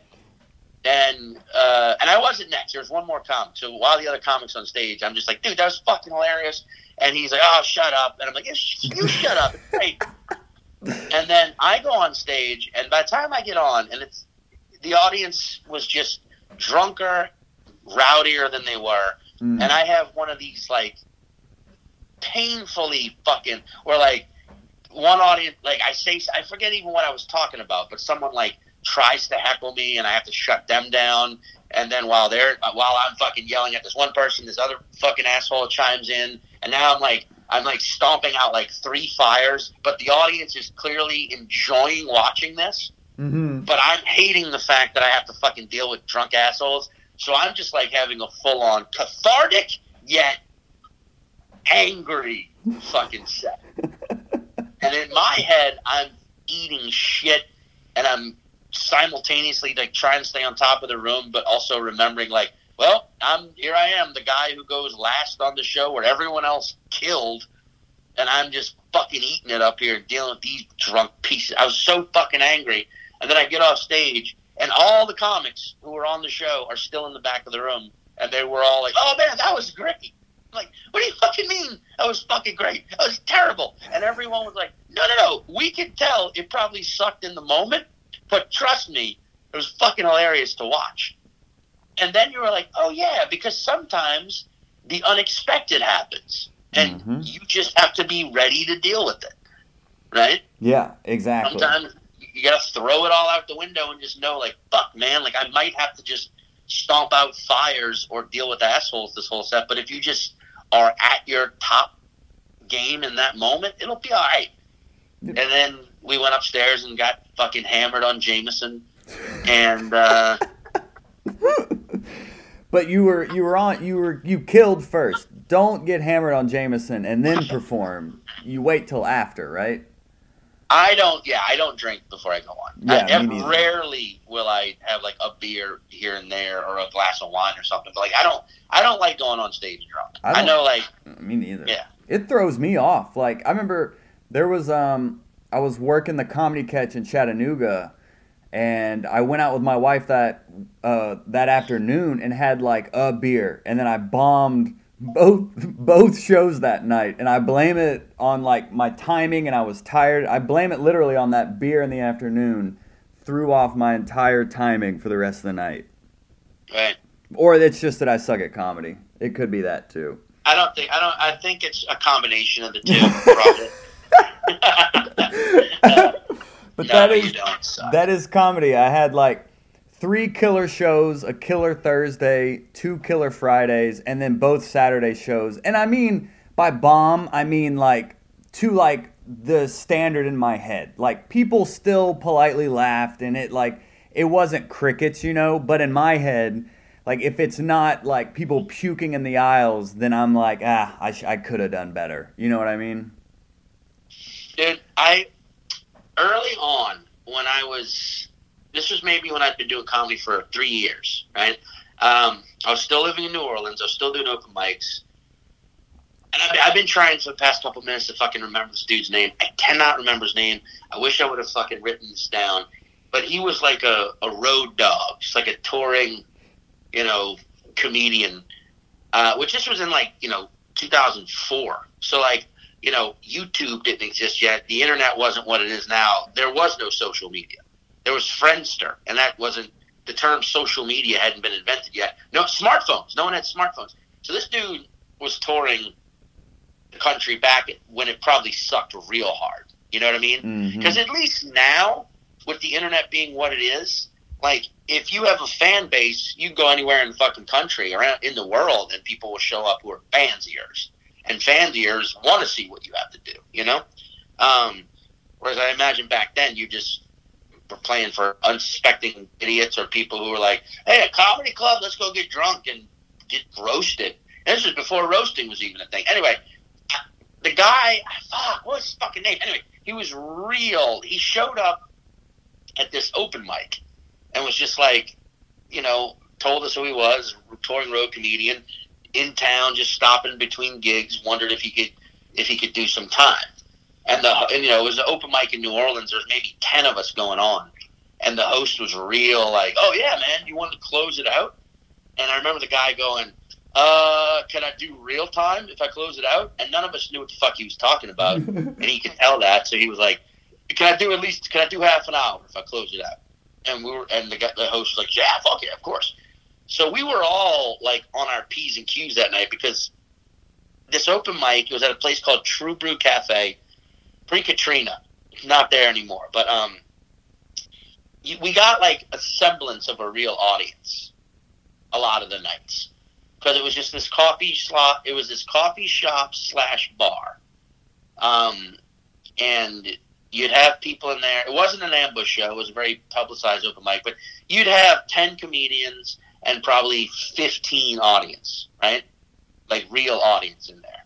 So it was a pretty good open mic. And this was one of those nights where, you know, there are 10 or so comedians and 15 audience, and every comedian is going up and just doing their best to knock it out of the park because there's this real comedian in the back of the, you know, in the show that night. And everybody's trying to impress this dude. I remember, though, noticing how much the guy was drinking during the show, right? So, like, to put in perspective, there's a host who's going on, you know, doing host time, and every comedian, we all got 7 minutes, right? Which is long for an open mic, which is New Orleans. Yeah. So this guy's got about an hour and a half to just kind of kill before he goes on stage and presumably kills. But I remember I'm in the back of the room just kind of observing the whole thing because I went up right before him. I was last on the open mic and before him. And he's just like, he's doing quote-unquote Boilermakers. You know what a Boilermaker is? Mm-mm. It's just a beer and a shot, from what I know. Right? Okay. So he's doing Boiler, and I remember he kept saying Boilermaker, and then he kept having to be like, it's a Budweiser and a Jack. If you ain't got Jack, I'll take Jim. It's fine. And he just kept fucking doing quote-unquote Boilermaker. Well, not quote-unquote, that's what he was doing. So he must have done 8 or 9 of those, seriously. Ooh. So basically, point is, by the time he gets on stage, he's visibly hammered, right?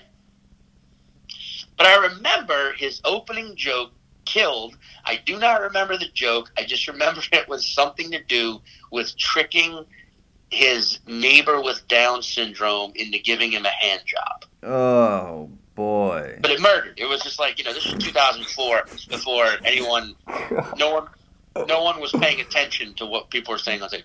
And then it became this like 10, 15 minute just almost like watching a wild animal in the zoo, because the guy was very energetic, but he wasn't making sense. And it felt like he would start a joke, he'd give you the setup, and then he'd give you the punchline from a different joke. And so a few of us comedians, we make the mistake of laughing from the back of the room, but we're laughing at this dude. We're laughing at him. You know what I mean? We're not laughing with him. We're like, this guy is fucking trash, and we all put our best foot forward tonight to try and impress that. And I remember every one of us on the open mic, we all had good sets. Like, it was going well, and now this was on stage. So we're all laughing, which makes the audience members in there sort of laugh at the fact that we're laughing. And it's almost like they all kind of get in on the joke as well. The joke is this fucking guy who's clearly too hammered and just not piecing it together. But of course, he's a comedian hearing laughter, so he's under the impression that he is killing, right? Killing. And then he puts the mic in the stand and then belches very loud, which gets a huge laugh because it was just kind of exactly what... Like, if he were a cartoon, bubbles would have come out. You know what I mean?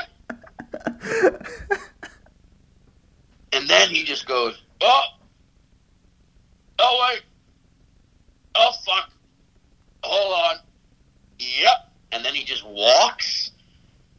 Fuck, I didn't paint the picture well. He walks off stage. The entrance was right next to the stage, right? And it was glass doors. And it was a big thing because there were so many nights where you'd be on stage during the open mic, and at least once a night it happened where someone was walking by, they saw a bunch of people laughing, they looked in through the glass doors, they saw a comedian on stage, the comedian would address the pedestrian. Sometimes it was a funny exchange, sometimes it wasn't. But the glass doors were right next to the stage. The guy gets off stage, goes through the glass doors, and right there, just on the streets, on fucking Julia Street in New Orleans, if you know the city, just starts fucking yakking in plain view of everyone. Of everyone. And the host, and like everyone's dying. Everyone's like, like watching this guy fucking just puke on the street, and everyone's fucking laughing, and the host is trying to be like, all right, wait, hold, but he can't fucking hold the guy. He's like, well, I mean, and then he starts doing commentary on the vomit. He's like, well, this looks like it's going to be a step. Here comes round 3. Oh, there it is. Everyone's been here. This is the round where we call the ghost round. I remember that made me laugh so hard. Where he's like, everyone knows the ghost round. That's when you're like, is there any more in there? No, there's not. Yep, there definitely is. It exists. And the guy comes back in. He walks right back through those doors, and it's his face. The only way I can describe it is like he had forgotten he had just been on stage performing. Like, his memory lapsed, and the last thing he remembered was seconds earlier when he was vomiting into the street, right? So he had this face where it was almost like surprise, like, oh shit, there's an audience. And then you could see his wheels start turning, like, oh yeah, fuck, I was before. Oh God, these people just saw me barf. Oh God. And he does this gesture where he's like, wait. And he like gestures to the mic, like, can I come on stage? And the host was like, do you want to come on stage and say a few words? And everyone laughed. And he was like, yeah. And so he comes back on stage, and we're all kind of like, okay, I guess he's going to like apologize or explain himself. And he fucking goes right back into his set. Like, right back into it. Like he hadn't, like he duped us all. Like, he didn't forget. He goes back on backstage like, so anyway. Like, anyway. And he launches right back into the fucking that it was. And he was only on stage for maybe 2 or 3 more minutes, but it murdered. And I don't think a fucking soul could have told you what he was talking about. Because it was just gibberish bullshit. Because he was still fucking hammered. Just because he barfed didn't mean he sobered up. You know? And like, all right, thank you very much. Good night. He gets off stage. And people are fucking applauding the guy. He goes to the bar, gets probably another round of Boilermakers. We're all fucking thinking it's goddamn hilarious.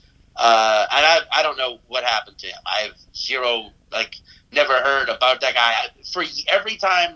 Every now and again, I expect to see him somewhere. just like, oh my God, that's the guy. But I haven't. I hope he didn't die that night.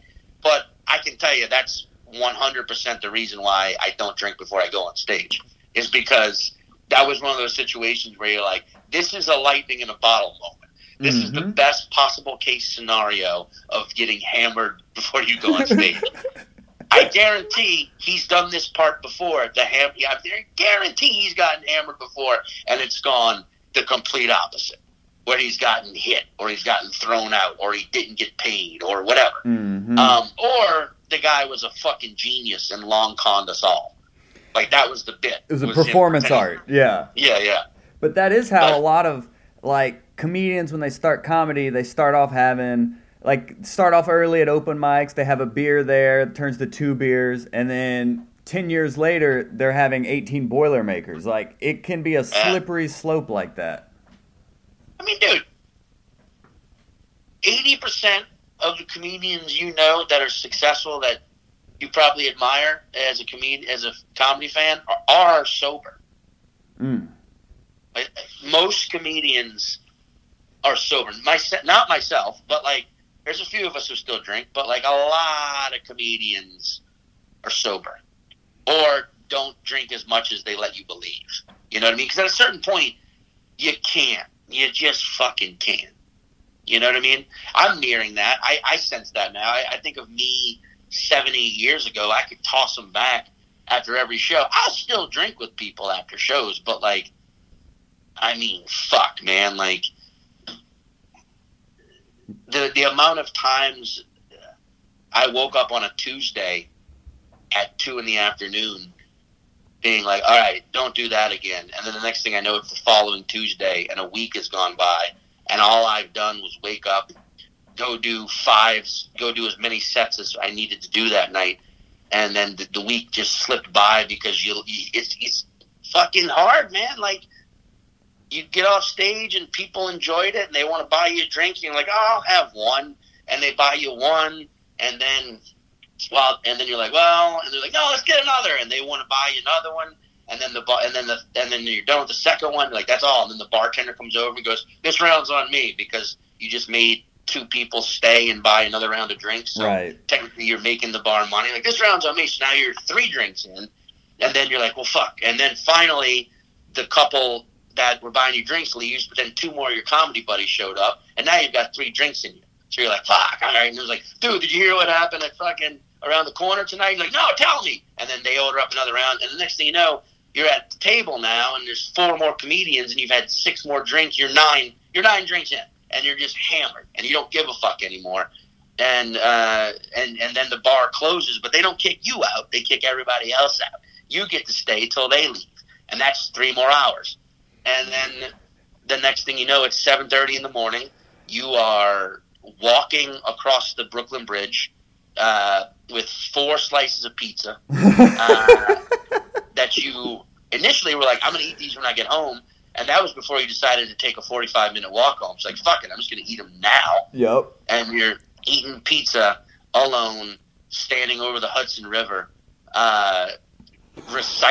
having arguments with a booker who 10 years ago told you that you'd never do their stage, and now you're fucking telling them off, only they're not there. You're talking to no one. So anybody driving by or riding by on a bike sees you hammered, stuffing pizza into your face and shouting at no one. And then you wake up at 3 p.m. and go, oh, fuck. Do I have time to work on this new bit before my set in 6 hours? I know that sounds crazy, but I'm not going to get out of bed just yet. And then I got to go eat. Did I eat anything last night? And then you fucking go out into your kitchen and there's an empty pizza box, and you're like, how many slices were in there? You don't remember. Like, did I eat a whole fucking pizza? I mean, this is all shit that happens if you allow it to. Or you do your sets, you have 1 drink or no drinks, you say hi to people, and then you respectably get home at a decent hour and get some fucking sleep so you can stay alive. It's hard, man. Did you party with Bill Burr when you opened for him? I mean, you know, Burr isn't really a party animal, but like, yeah, we went to, he had his parents in town, I met Bill Burr's parents. It was very interesting. Oh, They're very, very nice people. They're also not. It's funny because he's from Boston. He was born and raised in Boston, but his parents are from the Midwest. So it's like not what you'd expect. You know, they're very soft-spoken, friendly people, and you think Bill Burr would be like, well, he grew up in this shit, but they're not. You know what I'm saying? Like, but they were super fucking cool, and it's awesome that they came to watch him perform in New Orleans. That was just super cool. And did he just real quick? Did he just see you at a show and then was like, "Hey, would you like to come open for me?" Like, was it just kind of nonchalant like that? Actually, he was. I saw that he was doing shows in New Orleans. I was randomly just going to be in town that weekend, and I texted him. I was like, hey, if you don't have an opener that weekend, I'll be in town, just throwing that out there. And he was like, actually, I do. He's got this comedian named Joe Bartnick, very funny dude who he tours with. He's like, Joe's going to be with me, but I tell you what, why don't you just come do a set on one of the shows? Because he was doing like 3. Awesome. At the Mahalia Jackson Theater, which is like, I think it's like a 2,300 seater. So just put that in your, hear that, Bill Burr. Oh yeah, it was championship, it was fucking NCAA championship weekend, right? But when LSU beat Clemson, whenever that was, January. It was that same fucking weekend. Bill Burr sold out 3 nights at a 23. Bill Burr sold out almost 8,000 tickets. Just throw that out there. Just remember, or wait, no, 69, almost 7,000 tickets. So that's, Bill Burr's fucking great. Yes. But, and an example of someone who got funny first. So he forged the sword for a long time. So everything he's getting now is because of the hard work he put in throughout his career. Because of how sharp that sword became after years of fucking sharpening it. Yeah. Exactly. Banging away with a hammer. But he's like, yeah, just come do a set. But afterwards we went, if you ever go to New Orleans, you actually want to see real New Orleans music. Or just like the idea of a jazz club. Those places don't really exist anymore. But there's a place. It's uptown. It's away from the French Quarter and everything. It's called Dos Jeffes, which is spelt DOS and then Jeffs, JEFFES, basically.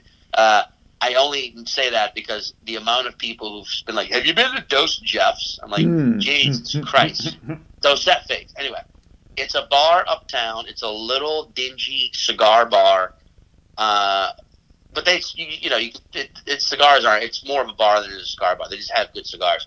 But it's also like you'll see a little 3-piece jazz band playing there. It's fucking beautiful. And he wanted to go there, so we went there and drank whiskey. And him and Joe, I hate cigars. I've tried to get into them. It doesn't do it for me. Yeah. Him and Joe smoke cigars. I just hang out and drink whiskey with his parents, and we watch his band. Yeah, he's an older guy, so he's not fucking ripping it up. But like, I've probably hung out and drank with Bill a few times. He doesn't drink heavily. You know what I mean? Like, he'll have 1 or 2 tops. But I feel like every comedian comes to that crossroad where you're like, am I? I'll take sober breaks. I'll take, I did 90 days in 2018 just to see if I could do it. And it was 90 days where I was doing a club every weekend. So I was on the road. And it's hard as fuck to not drink on the road. Because you're in a town where you don't know anybody. The local comics, when they come out, and that's the most flattering part. Is like, audience members, I love them and I want them out there. But when local comics come out to watch and hang, that's the most flattering part. That's the part that warms your insides. I love hearing that.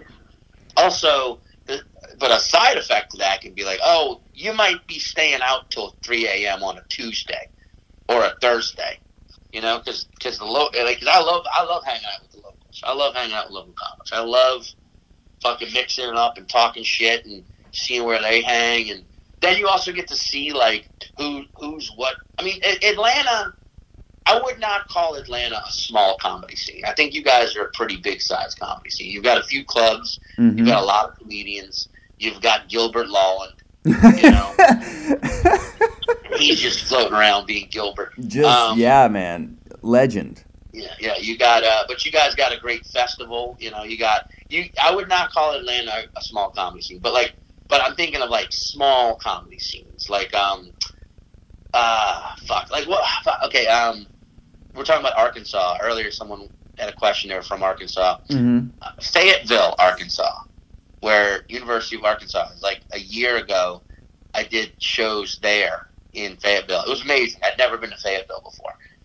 Beautiful, amazing town. Great fucking show at this art gallery that they turned into like a showroom for the night. It was awesome. But then like I went out drinking with the locals, the local comics. And, you know, there's a dozen of them or so, and you just see who is who. Like you see who the local clean comic is, and then the sketch group, and then the local podcaster, and then the edgy guy, and then like the conspiracy-driven hotshot, and then like, you know, the arrogant sort of cocky comic. Yeah, the tropes in every scene. Yeah, and then the sort of nerdy, quiet comic who, you know, people are hesitant to put on the show, but who in reality is probably going to be the one that leaves and makes it. You know, it's right. Like it's just fucking funny how everyone falls into the roles no matter who they are or where you are. But it's also awesome. I love that part. I love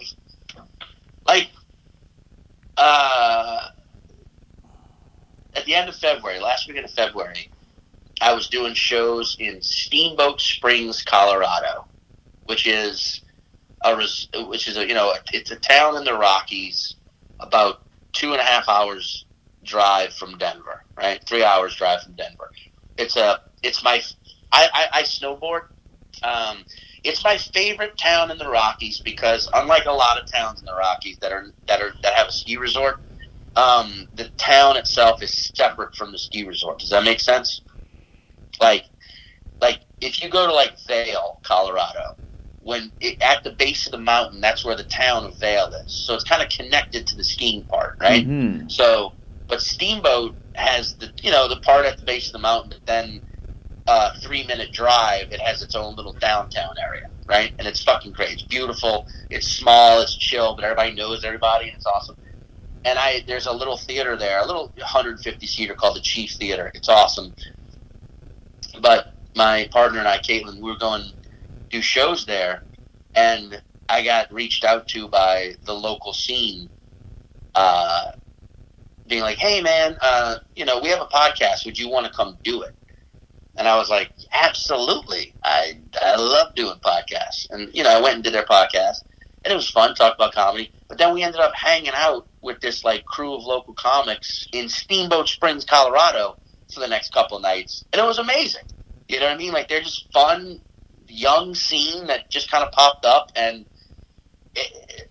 it's like I miss those guys. You know what I mean? Like, it's one of those things where it's like, man, like, it's kind of everywhere, and there is a community aspect to it in these smaller worlds.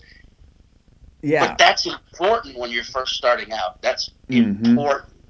You hanging out with comics, and you connecting with them, like that can change the entire trajectory of their career. Like that can honestly be just like the motivation they needed to keep going. If they're like, oh wow, well, Sean Patton was willing to like sit down and talk or whatnot, and I think that's why you were so demanded in high demand to do this Q&A, is because I think people could even tell, even from just listening to your first interview on here, that like you genuinely care about comedy and comedians and like the camaraderie behind like this comedy world. There is some sort of, we're all kind of the same species in a sense, where even in small towns, you speak comedian with other comedians, and that really translates through with you and your authentic affection for comedy and other comedians. So thank you for being like a good role model in that sense as well.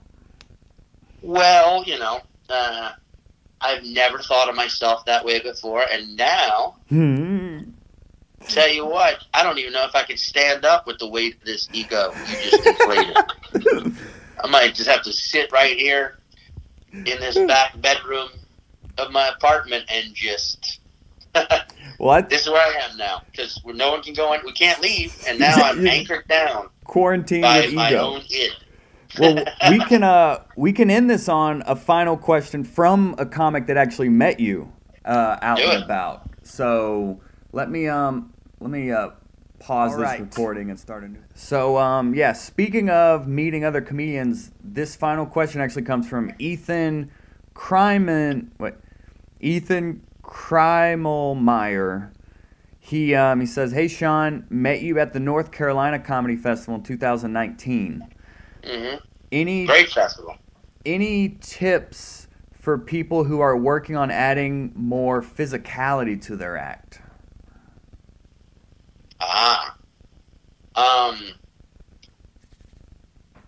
That is an interesting question. I would say, and I feel like I've said this before.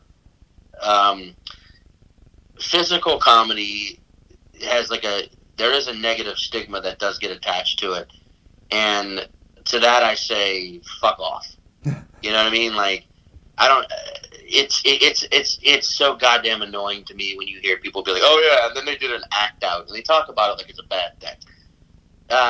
Because sometimes, like, look at some of the greatest fucking comics on earth. There's act outs involved. Mm-hmm. You know, you look at early Chappelle, you look at fucking George Carlin, you look at fucking Louis, you look at fucking Burr, you look at fucking Maria Bamford, you look at the act outs are not a bad thing. It's just, I think somewhere along the line it became people who didn't want to write jokes just got overtly physical on stage instead. It's a balance, man. It's being physical on stage is important, but it needs to be good.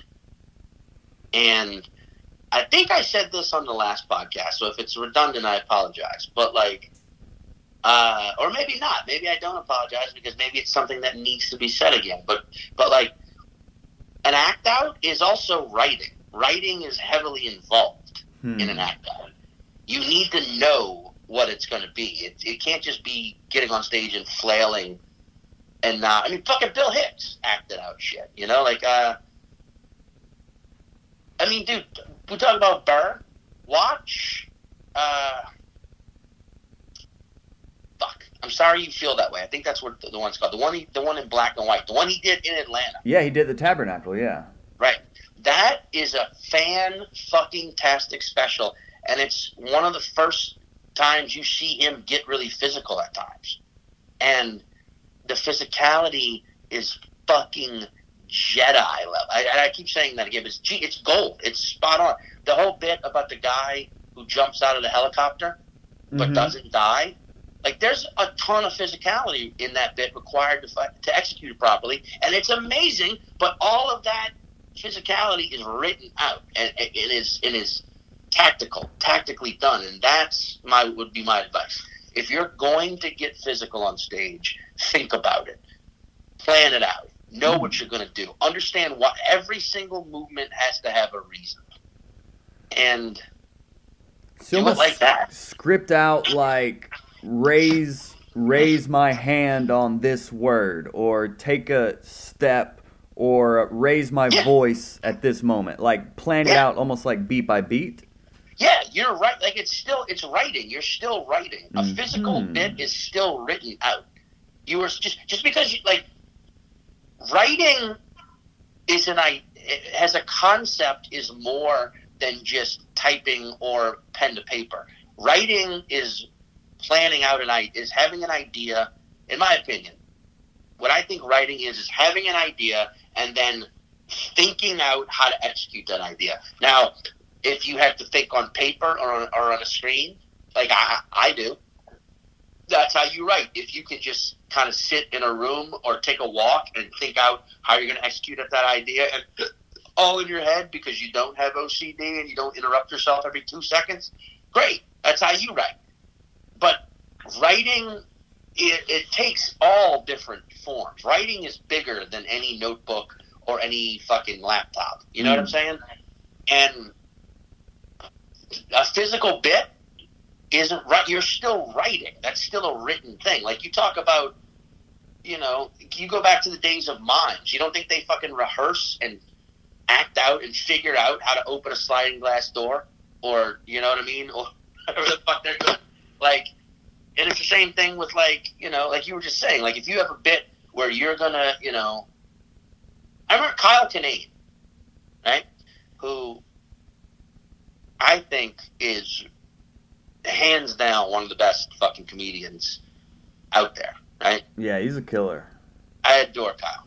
There's an early Kinane bit where he talks about being pulled over on a bicycle, right? Mm-hmm. And that's the joke. He just acts out, and like, you don't, when you think Kyle Kinane, you don't think, oh, the physical fucking Tasmanian whirlwind that is Kyle Kinane. How does that beard even stay on his face? He moved around so much. No, Kyle's a very fucking chillax guy on stage. His energy is all in his emotive.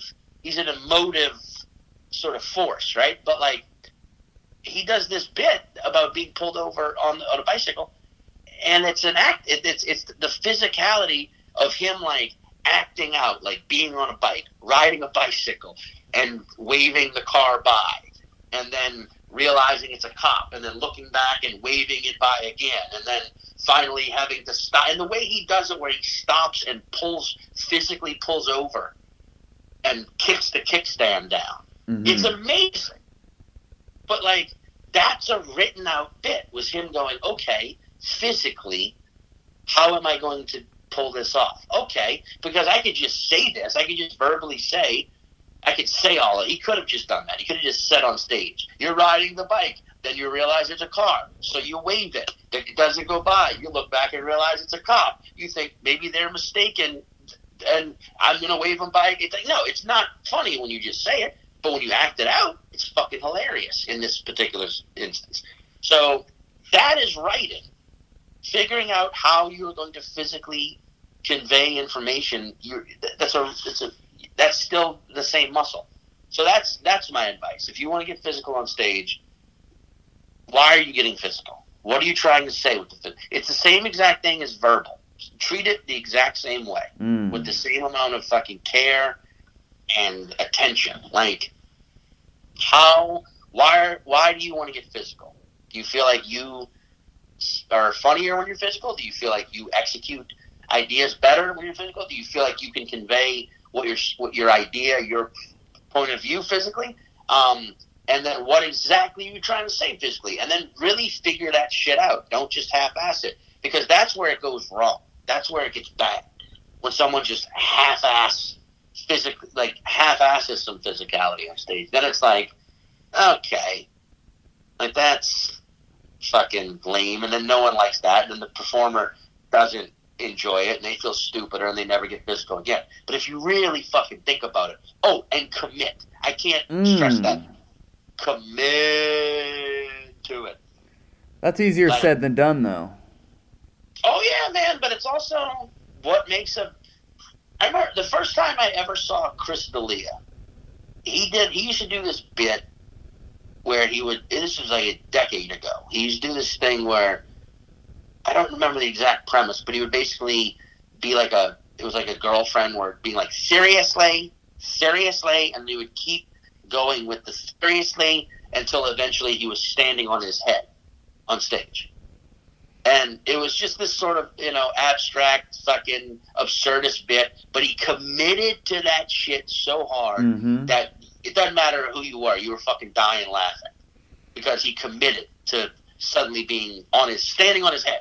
Seriously, you know what I'm saying? Like 100%. But how did you start to get into it? Because even like 10 years in, like me personally, I want to get more physical on stage, and I've been doing it 10 years, and it seems like an incremental to where it's like, okay, I do a little bit of an act out here, and then it kind of over time, and maybe I raise my voice and wave my hand, and then that kind of evolves into maybe me jumping around on stage. It just kind of, as written material evolves and grows and gets stronger. Is that the same with your act outs? It kind of starts maybe a little small and timid, and then you get more and more confident, and you start to deliver it bigger and bigger type deal? Dude, I mean, truthfully, the act out, the physical part was never hard for me. The physical part what was hard for me was trusting my actual words in my writing. Okay. When I first started doing comedy, I was full on fucking physical. Because that was it was easy for me to not, that was just how I could communicate physically as a kid. Mm-hmm. Like, I would talk and gesture loudly and move around a lot and act shit out. That was just how I communicated all my life, still to this day. Right now, I am alone in a room gesturing like I'm on fucking CNN. I'm all over the goddamn place right now, and I'm alone. But I had to I had a different thing. I had to learn to rein it in a little bit and just use my words more and trust that more and focus more on that to make that better. I had to do that. And then once I trusted that, I allowed myself to get physical again. But, like, you just got to commit to it, man. Just commit. Yeah. There's no other way to say it, man. You just got to know that, like, I mean, look, that's comedy in general is, if you know something is funny, and that's right there, that's the hardest fucking part, is knowing something is funny, because that means you not only have to you have to trust yourself so fucking much to then be like, hey, I, whom I trust because I am myself, believe this idea is funny. When you're there, you have to be willing to do whatever the fuck it takes to make others believe that as well. And sometimes that happens after one or two tries. Sometimes it takes a decade, and I fucking mean that. I have bits that I'm doing now that I originally conceived of in 2010. Wow. But not saying I've been doing them for a decade continuously. In fact, honestly, a couple of them I hadn't done in like 6 years, and then recently just kind of like, wait a second, and took it off the shelf, dusted it off, and then reconfigured it and finally made it work, because your sense of humor grows as you do, right? Mm-hmm. So sometimes you'll come up with something, and it's such a complex thing, even to you, that you don't know how to make it work just yet, and you need to develop as a performer. And then 6-7 years later, you're like, oh, wait a second, this might work now. And it does, because you have the confidence and the tool set now.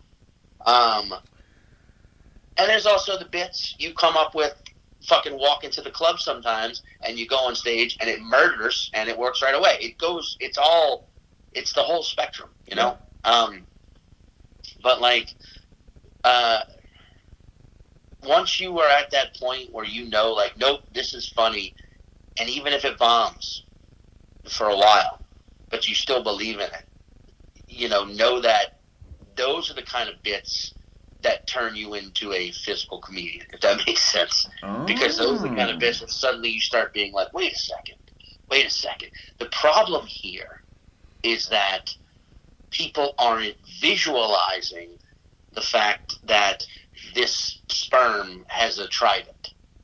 So maybe if I add in a little physicality to it, and then you start doing it, and then it starts getting bigger and bigger laughs, and you start realizing the correlation between, like, oh man, the more I commit to this, to being this thing I've created, the more people get into it, because it helps them see what I'm seeing. And then the next thing you know, you now do a bit where you act out a sperm with a battle trident, conquering the ovaries. Like, I mean, like, that's a fact. Like, that's what ends up happening. Mm-hmm. And then after you do that, you now trust yourself physically across the board. So it's like, it's hard. Nothing in comedy happens overnight. Boom. Absolutely not. Not even sleep sometimes. And that, Yeah, it's all facts. Yeah, that really, all these questions people have asked today, I think just none of it's overnight. Like anything you're trying to achieve in comedy or trying to get next level or you want to do this or that, like nothing's overnight. And I think the number one thing I'm taking away from this is just get funny first. before you want to do anything, just focus on being funny first. I think that's so valuable, especially with comedy booming and everyone's seeing comedy specials, and everybody wants to do comedy now, and everybody wants to microwave their success. I feel like get funny first. I feel like everyone that has like longevity in this game is because they were funny first. That's the foundation. Is that an original? Did you coin the phrase microwave the success? I think I've heard it somewhere before. I'd heard it like I don't remember where I heard it. I've heard it before though. That's pretty great. Oh, it was a Tremo. Tremo is he's a big social media comedian. And when I interviewed him a few years ago actually, and that was the first time I heard microwave success. Yeah, that's pretty great. That's a good one. Yeah, that's one of those like, fuck, man. I wish I could have microwaved a better line. But my shit. But I'll admit that, dude. Like, I also like sometimes like. I think the way I write too, if I'm a chef, it's like I'm a chef that only makes souffles, which means like it's gonna take me a minute, but trust me, you're gonna love it once it's ready. Yeah, Yeah, and thank you. Yeah, thanks for all you shared in this Q&A, man. Seriously, like you did this super fast too, though. I saw you and Shane on Instagram Live, and I was like, now's the chance to ask Sean, and I'm glad. And so grateful that you were willing to share all this information. Like, comedy is, the Hot Breathiverse is grateful for you, Sean. Thanks for being dude. Whew, thank you. That was a masterclass. Oh my God. It is my honor. Thank you for having me, bro. Is before we get out of here, I know you mentioned before this interview actually that you had just worked with Will Smith, and now you just opened for Bill Burr. I mean, is there anything being around those two? Because that's like the 1% of entertainment in terms of just people doing what they do at a very high level. Is there anything they said to you or that you learned from being around them that you could share with us as kind of a closing motivation leaving this Q&A? I mean, I learned with Will Smith, like, fame erases age because he's in his 90s and you couldn't tell. Yeah, money does that too, yeah. Yeah, also a very, very nice guy. I didn't get to talk that much to Will Smith, but, like, he was, I mean, that guy, tell you what, that guy's got 0 skeletons in his closet because the way he talks and hangs out, you're like, okay, this is a guy who's not trying to hide anything. But, I mean, being around Burr is just a reminder that, like, you fucking stay yourself. And it's the hardest. It sounds so easy. It sounds so simple, but it's one of the most difficult things to actually do in this business. And that's something I take from Burr. It's just like, that guy is so him now that he can say whatever the fuck he wants. And that's the best part. He doesn't take that for granted. You know, he understands who he is and, like, appreciates what he's got. And, like, you know, that's appreciate what you got because the days of, like, you know, this comedy's like music now. There's just so much of it that, you know, you're going to find your fan base, and everyone's fan base is going to vary in size. And it's different now. It's not, I don't think there's, you know, the days of the comedic superstar are done, if you ask me. Now it's just, we're all indie bands, you know? Okay. And you're all going to build, you know, some people are going to be able to sell out fucking theaters, and some people are going to be able to sell out small clubs and everything in between. But just appreciate what you have, stay yourself, and remember that everything you're suffering through, as an artist, everyone goes through. That's part of it. It's the fucking journey, you know? I know you hear that so much. You hear, like, enjoy the journey. It's not about the journey. It's not about the destination. It's about the journey. But it really is true. Like, just look at this now, man. You know what I mean? Like, if you'd have told me a month ago that the world was going to go on hiatus and comedy was going to be the first thing to stop, I don't know what I would have done. But it just had to happen. And you know, this experience has made me appreciate what I have more than anything. And, like, it sucks that it took a fucking pandemic to make me realize that. But, like, realize it now. Like, whatever the fuck you got, appreciate it, love it, and make it the best possible version of itself. And then, you know, trust me, life gets going again, life gets in motion again, the engine starts up again, we're functional again. I'm not the only one who's going to say this. Like, where everybody's going to be a little more appreciative of it, of life itself. Mm-hmm. And the challenge isn't going to be that. The challenge is going to be a year or two from now, still appreciating it. As a comedian, appreciate the fact that you even fucking tried it. And if you become successful, appreciate that too. But stay yourself. That's like I said, the hardest part. Stay yourself. Man. Stay you. Believe in you. Bet on you. And rely solely on you. There it is, Hot Breath Verse. Oh, did you have a tag? You know? Tagged it up? Act that shit out. You know what I mean? Act it out. Commit. Believe. Yeah. And just know it takes time. Time is, you know, life is carbon-based. Comedy is time-based. And you gave us a lot of time today, Sean. We really appreciate it. That's Hot Breath Nice Verse. wrap up there. Bud. Oh, you like landing the plane? A little beach exit there. A little gradual. Nice one, dude. Nice one. Yeah. Where can they like keep up with you and support you? Anything you want to promote, like let them know. Right now, the best thing you could do for me personally would be, you know, follow me on Instagram. I'm posting a lot of shit, a lot of videos on Instagram TV. My album that dropped in December, Scuttlebutt. I love it. Give it a listen. It's on Helium Records, but you can get it Spotify, iTunes, Pandora, anywhere you can get albums. Apple. Scuttlebutt is what's called. Why is that? What's Scuttlebutt? It's named after you'll see. Okay. If I tell you, it just gives it all away. All right, I'll look go it get up. Yeah, look it up and you'll see. But listen to it as well. I love it. I did it last year or late last year. I did it at Helium in Philly. It's I'm very happy with it. And then my podcast is called 5 Words on the All Things Comedy Network. Those are the best places to find me right now, and just we're putting out as much as we can, so let's do it.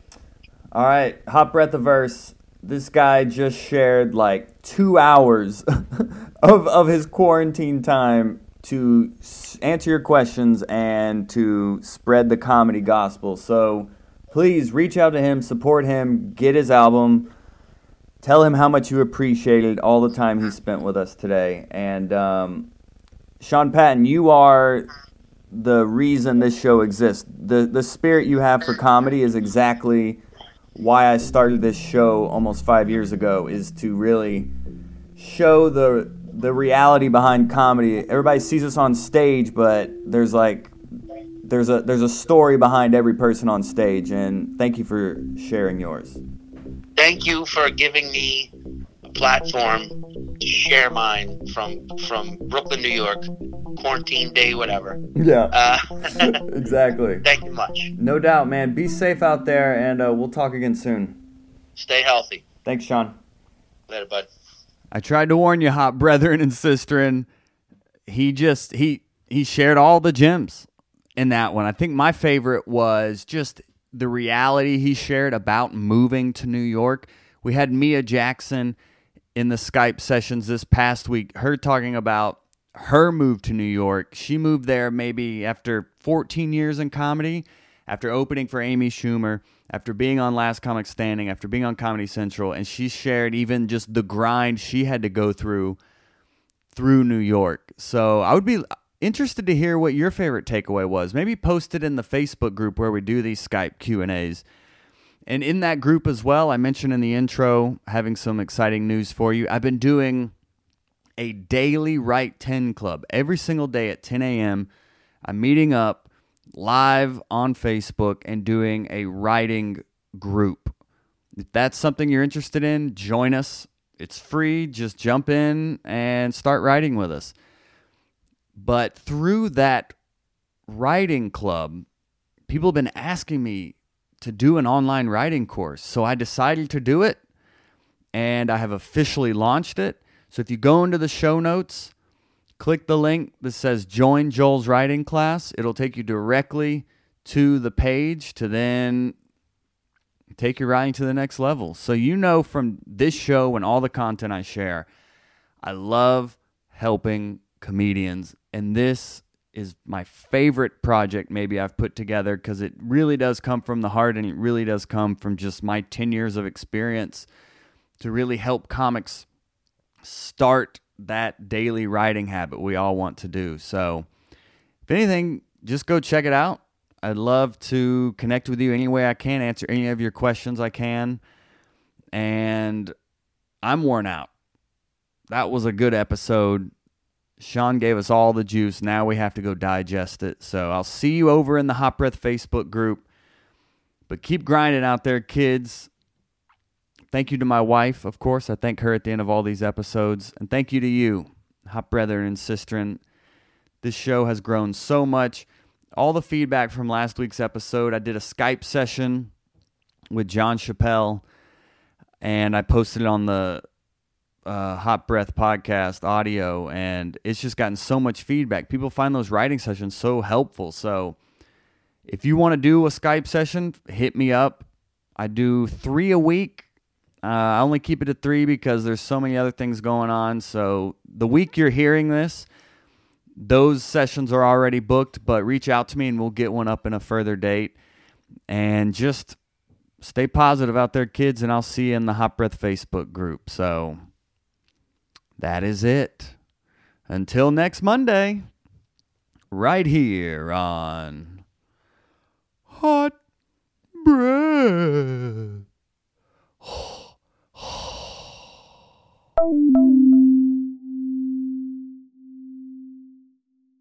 Hot Breath.